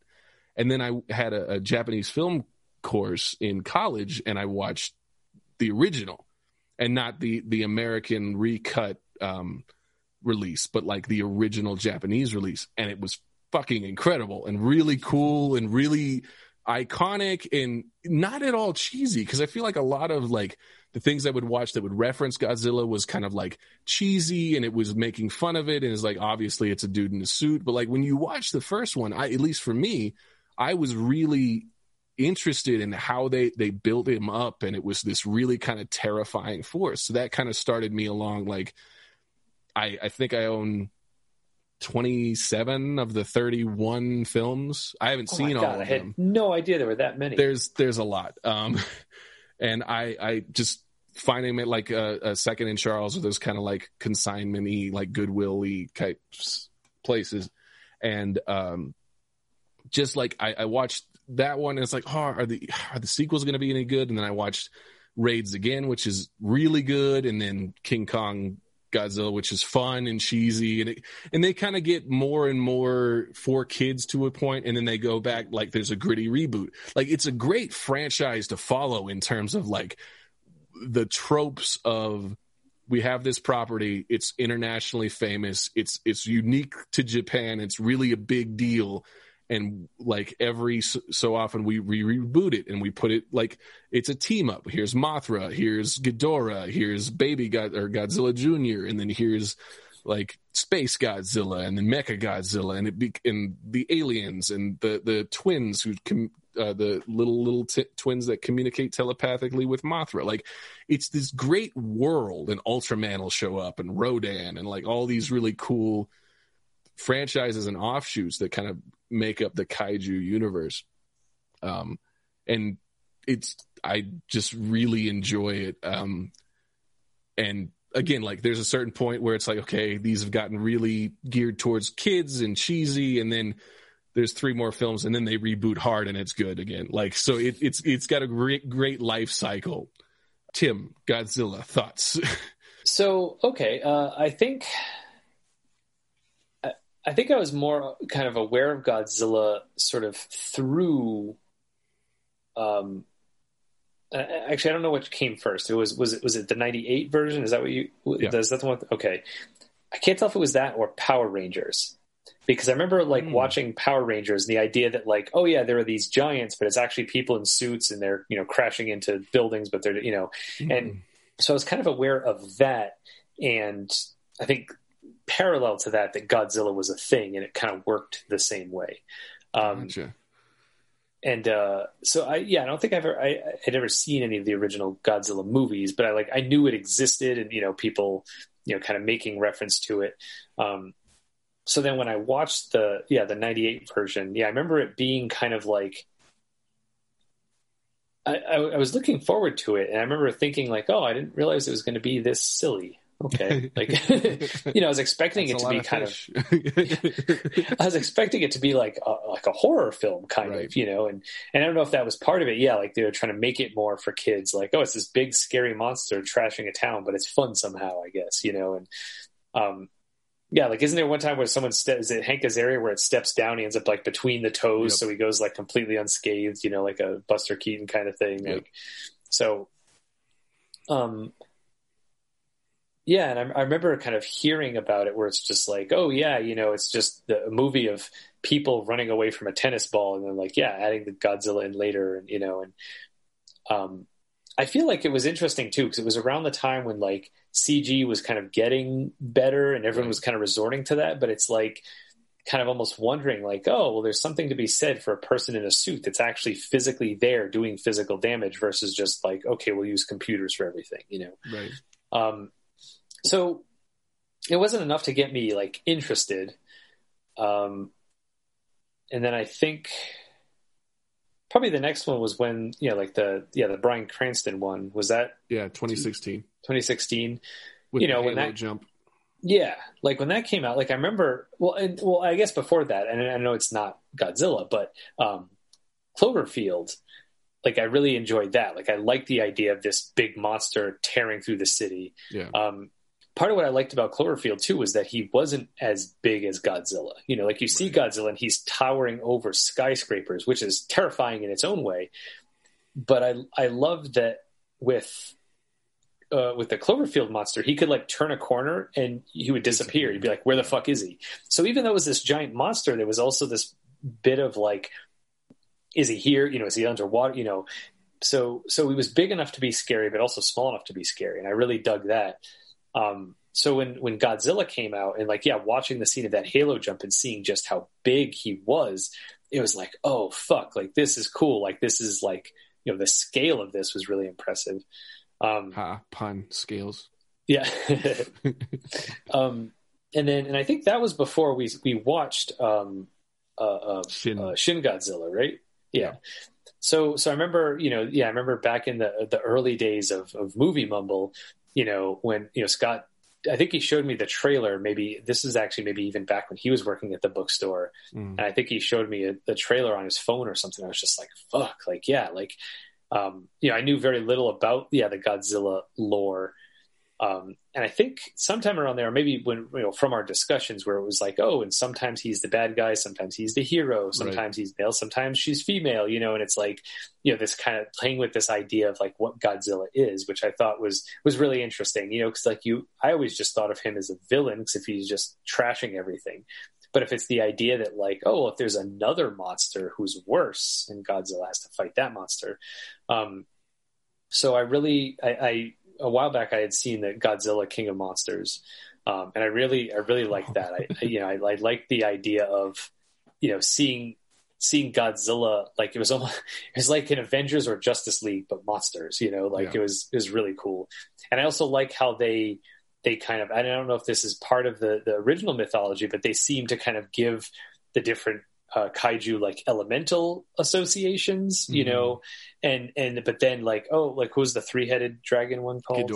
Ghidorah was like, oh, like Ghidorah's not from Earth. Like here are all these other monsters that have been here long before humans, but then here's another one that's not from Earth. So, okay, that's the threat, then again, it's like kind of like, oh man, is that kind of racist?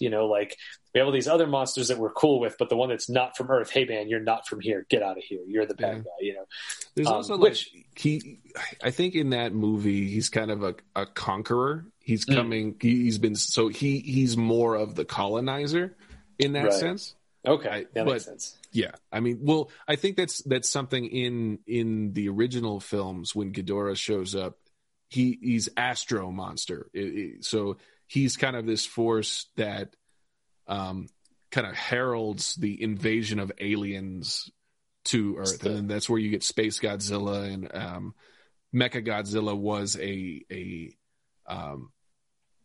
the kind of central exoskeleton of a duplicate they made of Godzilla to fight Godzilla. And then through the fight, Godzilla tears away the skin to reveal this kind of metal superstructure. So, but yeah, that's for sure an interpretation of it too, that like they're repelling Ghidorah at the border. Like, right. And I do love the line where that one scientist is like kind of telling them like, look, we can't kill Godzilla. Godzilla's the one who can like potentially save us, this and that. And they're like, oh, what? Like he'll be our pet. And it's like, no, we'll be his. Like, I love that line where it's just like, put yourself in some fucking perspective. Like you're no longer the apex predator. Right. Yeah. As has been demonstrated in the previous movie, motherfuckers. Like... Yeah. So I mean, I've kind of enjoyed them so far. And I mean, it hasn't made me want to necessarily dig back and watch all the old stuff, but at least to kind of enjoy what I have seen.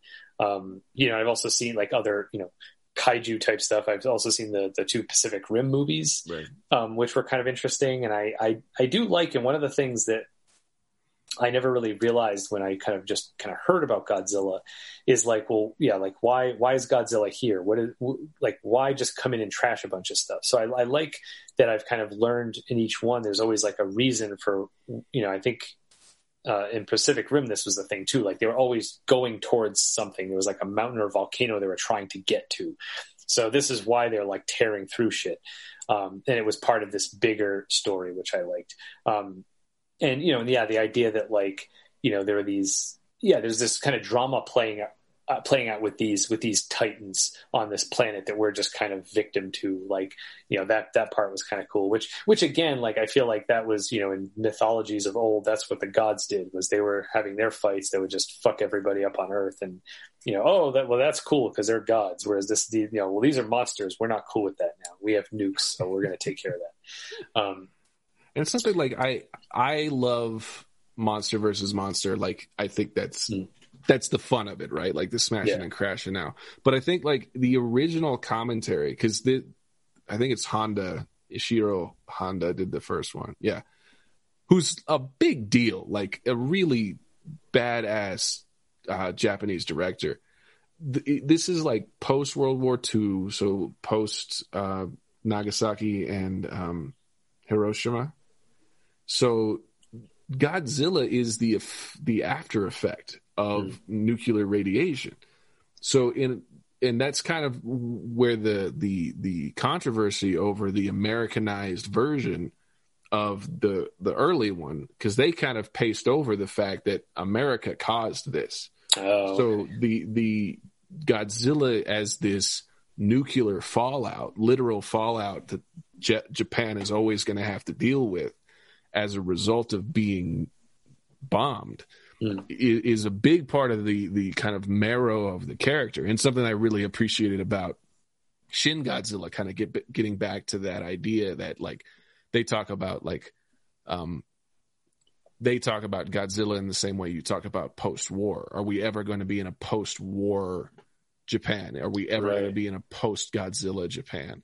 So that element is something that I think kind of gets lost. I mean, 98 did it so shamelessly that they pivoted it. So it was the French government who bombed the Galapagos, and that fucked up the iguana that ended up like, so they totally sloughed off the responsibility in that film.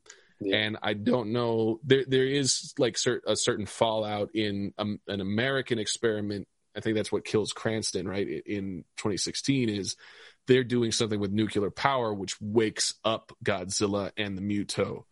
So it becomes this kind of continuing, but like then you get in smashing and crashing, and it's no longer kind of this commentary. It's more about watching them fight, which I'm fine. Like I let them fight is one of my favorite lines, like just like to get them. And that's the thing. Like I've been less and less concerned with the human element in these films because it's usually not as well done as it could be. I'm super excited to see King Kong fight Godzilla. Whatever commentary that might be making, I don't think it is going to make one. It's just like, here's a monkey with a giant axe where he took a Godzilla dorsal fin, is gonna fuck him up like Thor. Like I'm so down for that, but it's kind of become something different than this kind of really important commentary and iconic kind of manifestation of a post Fallout, post nuclear Japan, which is really haunting, and it really informs that first movie.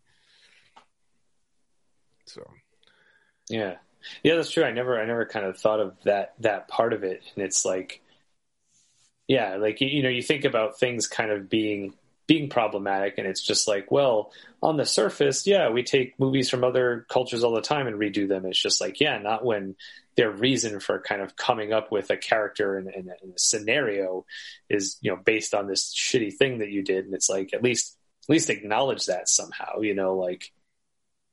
Yeah, with 98 especially, like Godzilla, like Toho had very specific guidelines of like Godzilla can only eat fish, it can't eat people. It has to look a certain way. It has like all these things, which I think it's not Moran. What's his name? The guy who did Independence Day. Oh fuck. The director? Or yeah.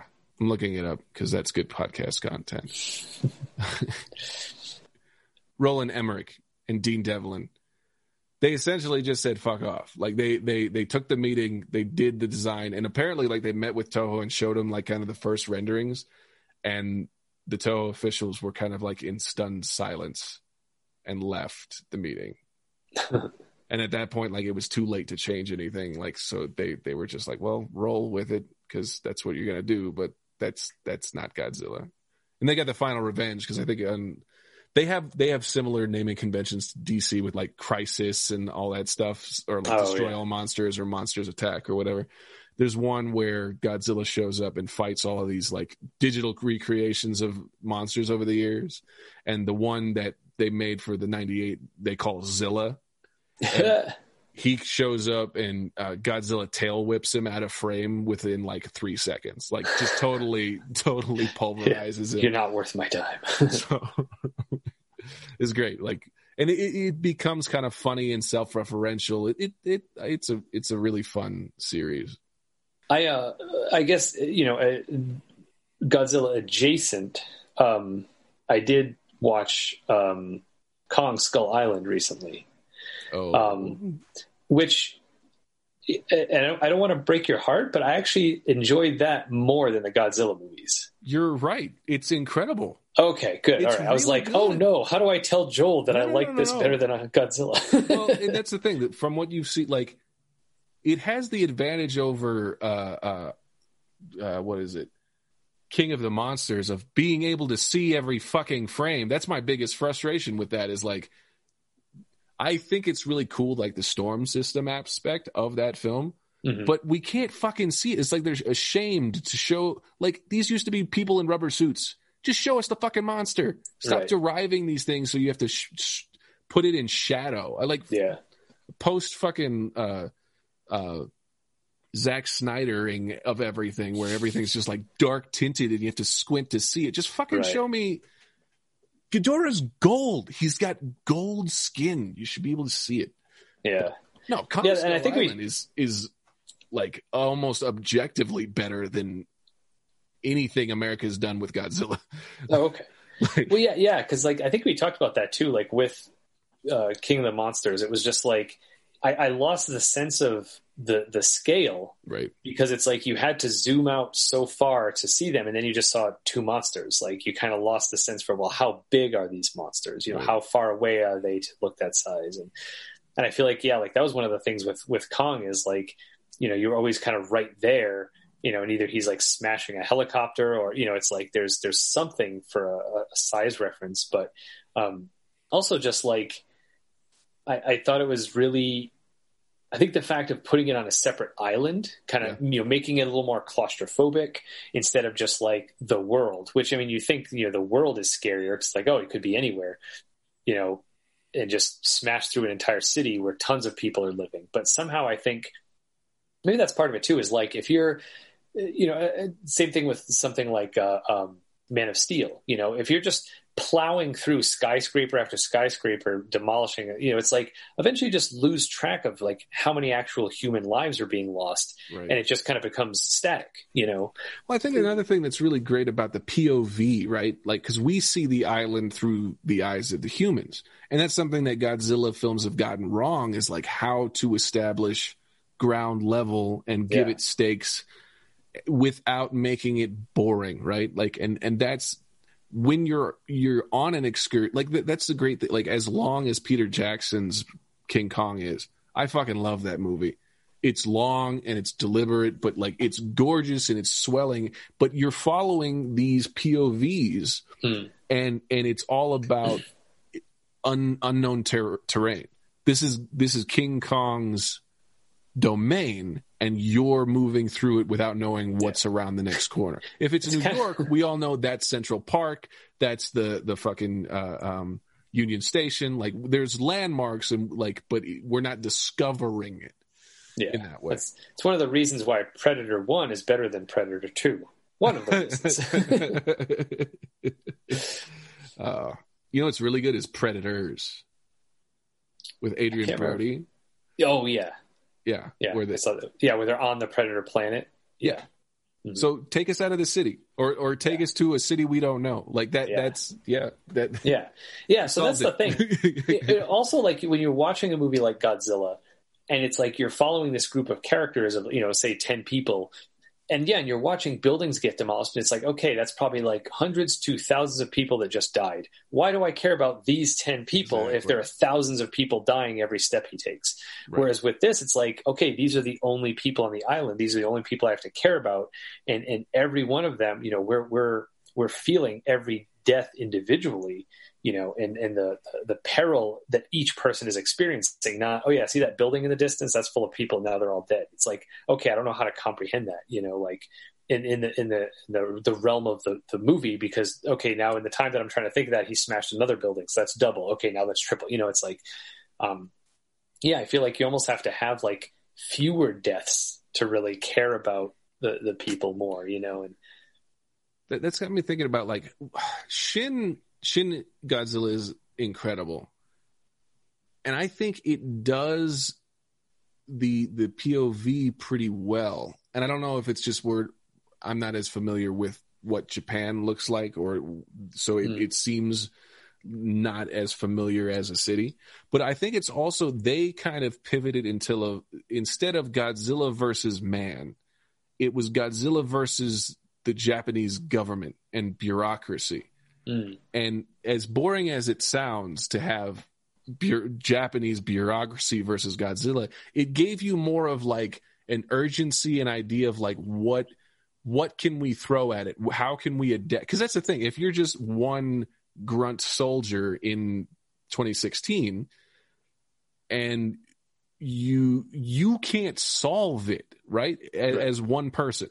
And it's you keep going into a situation where you're at ground zero and you're getting fucked up, but you're not actively doing anything that's going to take them down. Whereas when we got kind of the bureaucracy, it's like, okay, here are all the levels. Here's all the things that has to happen. We've sent the military, and then it's the military fights, and it doesn't work.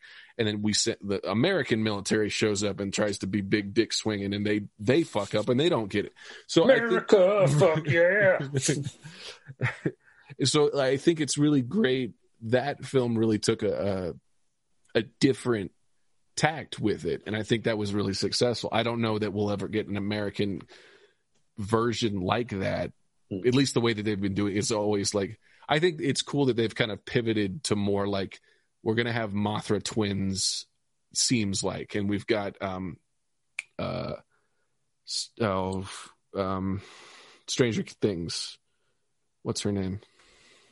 Millie Bobby Brown. Yeah, who is incredible. I really like her, and I think she's a great like.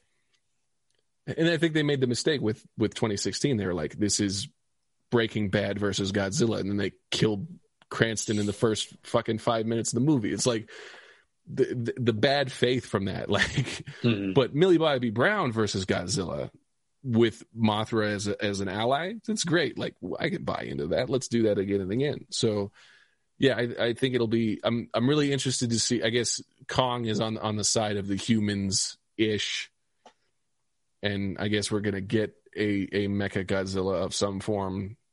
So kind of teased in the pre. Sorry if that spoils something for you,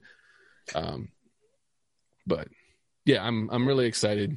By the time this goes out, it's already been. I might be reeling listening to the in the editing process saying it's garbage. I didn't like it, or it was amazing. Well, like, and that was one of the things too with Kong is also like he had a personality. Yeah. Whereas with Godzilla, like, you don't really get like you kind of get him angry because he's being hurt by the other monsters, but you don't get much, as far as I remember anyway. There's no interaction with humans, and so I feel like some of those kaiju are just like too big, which makes me wonder, like, from the scale, and maybe I'm wrong, but like the scale for Kong, he doesn't look nearly as big as Godzilla is, like he looks maybe, like when they're standing on that cliff and he kind of walks up and it's like, okay, yeah, he's big, but like he looks maybe as tall as a building as opposed to taller, 2-3 times the size of buildings, and yeah. This has been kind of a much debated thing because I mean, it was the 70s, right? That's when that caught, and he was not fully grown. So there's that aspect to it. Okay. But also the Godzilla in King of the Monsters is fucking huge, like almost irresponsibly big. So there's also, because at the end of that, spoilers, when they go to Atlantis, like nuclear Atlantis or wherever, and they set off that bomb, it might have killed that Godzilla, and we might get a little one who would be more able to play with Godzilla or King Kong on the same level. Got it. Okay. But I don't know. That's they're big, and I think from what we've seen, like, this Godzilla seems a little smaller than in previous, and it might be just like he molted, right? Like he got big, right. Okay. He got, and maybe there's scar tissue, and he kind of got from the nuclear blast, and he kind of is leaner and meaner. I don't know. So, and it's going to be interesting to see, because like I'm hoping they subscribe to they punch a bit and then their mates like construction, where it's like, okay, there's another threat that they have to team up and fuck up. Like, it'd be funny if there's a Mecha Godzilla like that humans created, but then that goes haywire, and it's like, oh no, Godzilla, save us from the robot we made. yeah, that's definitely like people have that's the theory, like because the villain from the previous one, the guy was from Game of Thrones, that guy Tyrion Lannister, or not Tyrion, the dad, Tywin Lannister. Oh yeah. So they took Ghidorah's head, one of the heads. Oh, that's right. And they were kind of like a green activist group, like we want the world to be decimated so we can start a more naturalistic kind of agrarian rebirth of the world. So it would totally make sense for him to be like, we're gonna make a bad one. Right. Yeah, let's kill all the humans. Yeah. So, which sometimes when that's the plot too, I have a hard time knowing which side to be on. It's like, yeah, maybe all the humans should die. This poor planet. Well, it's also like the kind of the status quo at the end of King of Monsters is like fucked.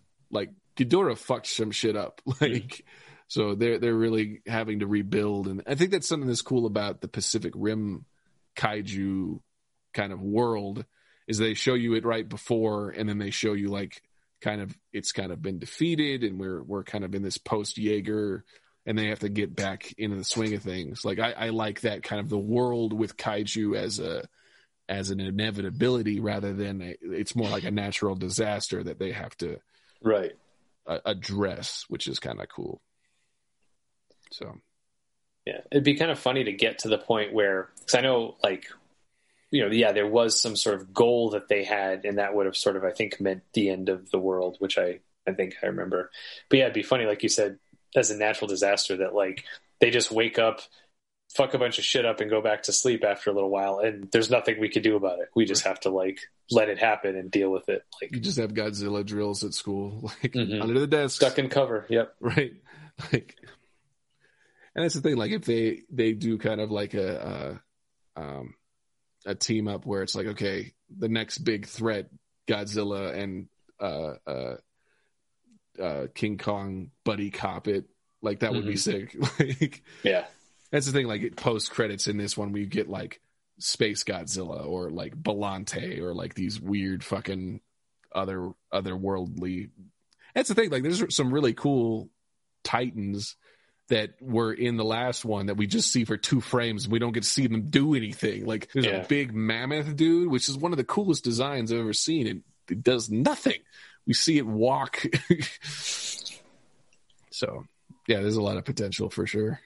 Yeah, I mean, I'm excited for it. Like I'm on board. I think it only took me so long to watch Kong because I think I was just waiting for it to come to HBO. Because I think maybe it was for a while that it wasn't. I kind of missed it wherever it was streaming, and it was streaming nowhere for a while. And then, but yeah, it was definitely good. It was definitely like,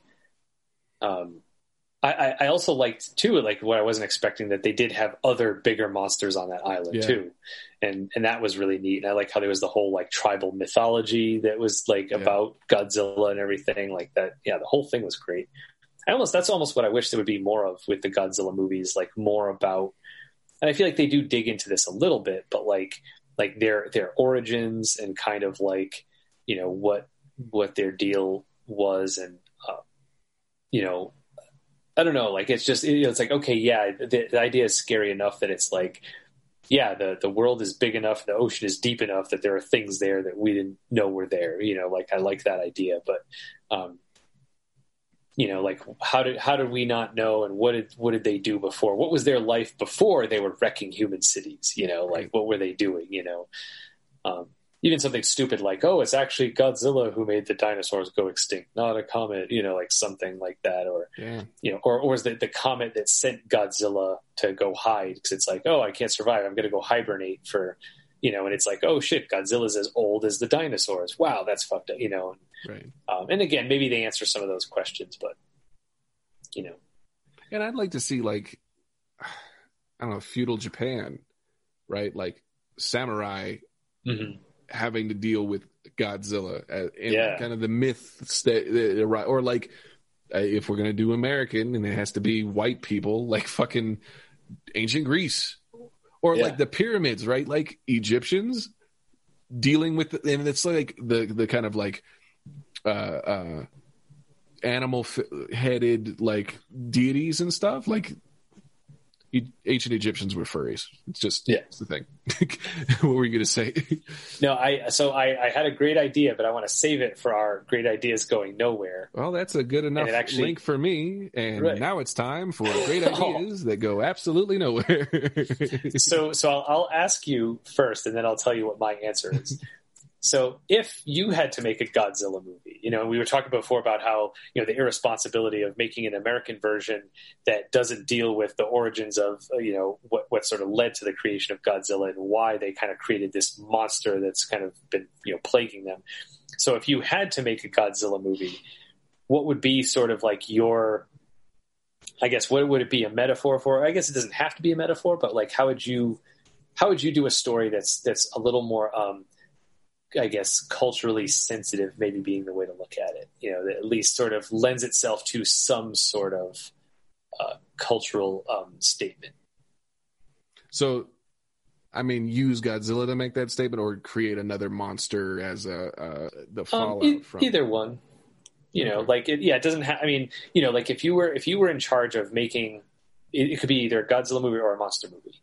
And your issue is that, when we made an American monster movie, we totally ignored the fact that Godzilla was created as Japan's response to what America did to them. So for us to just be like, hey, let's have fun with Godzilla, that's shitty. So what would you do to make it less shitty and make it... Okay. Do you... so this, I'm stealing this from a fucking...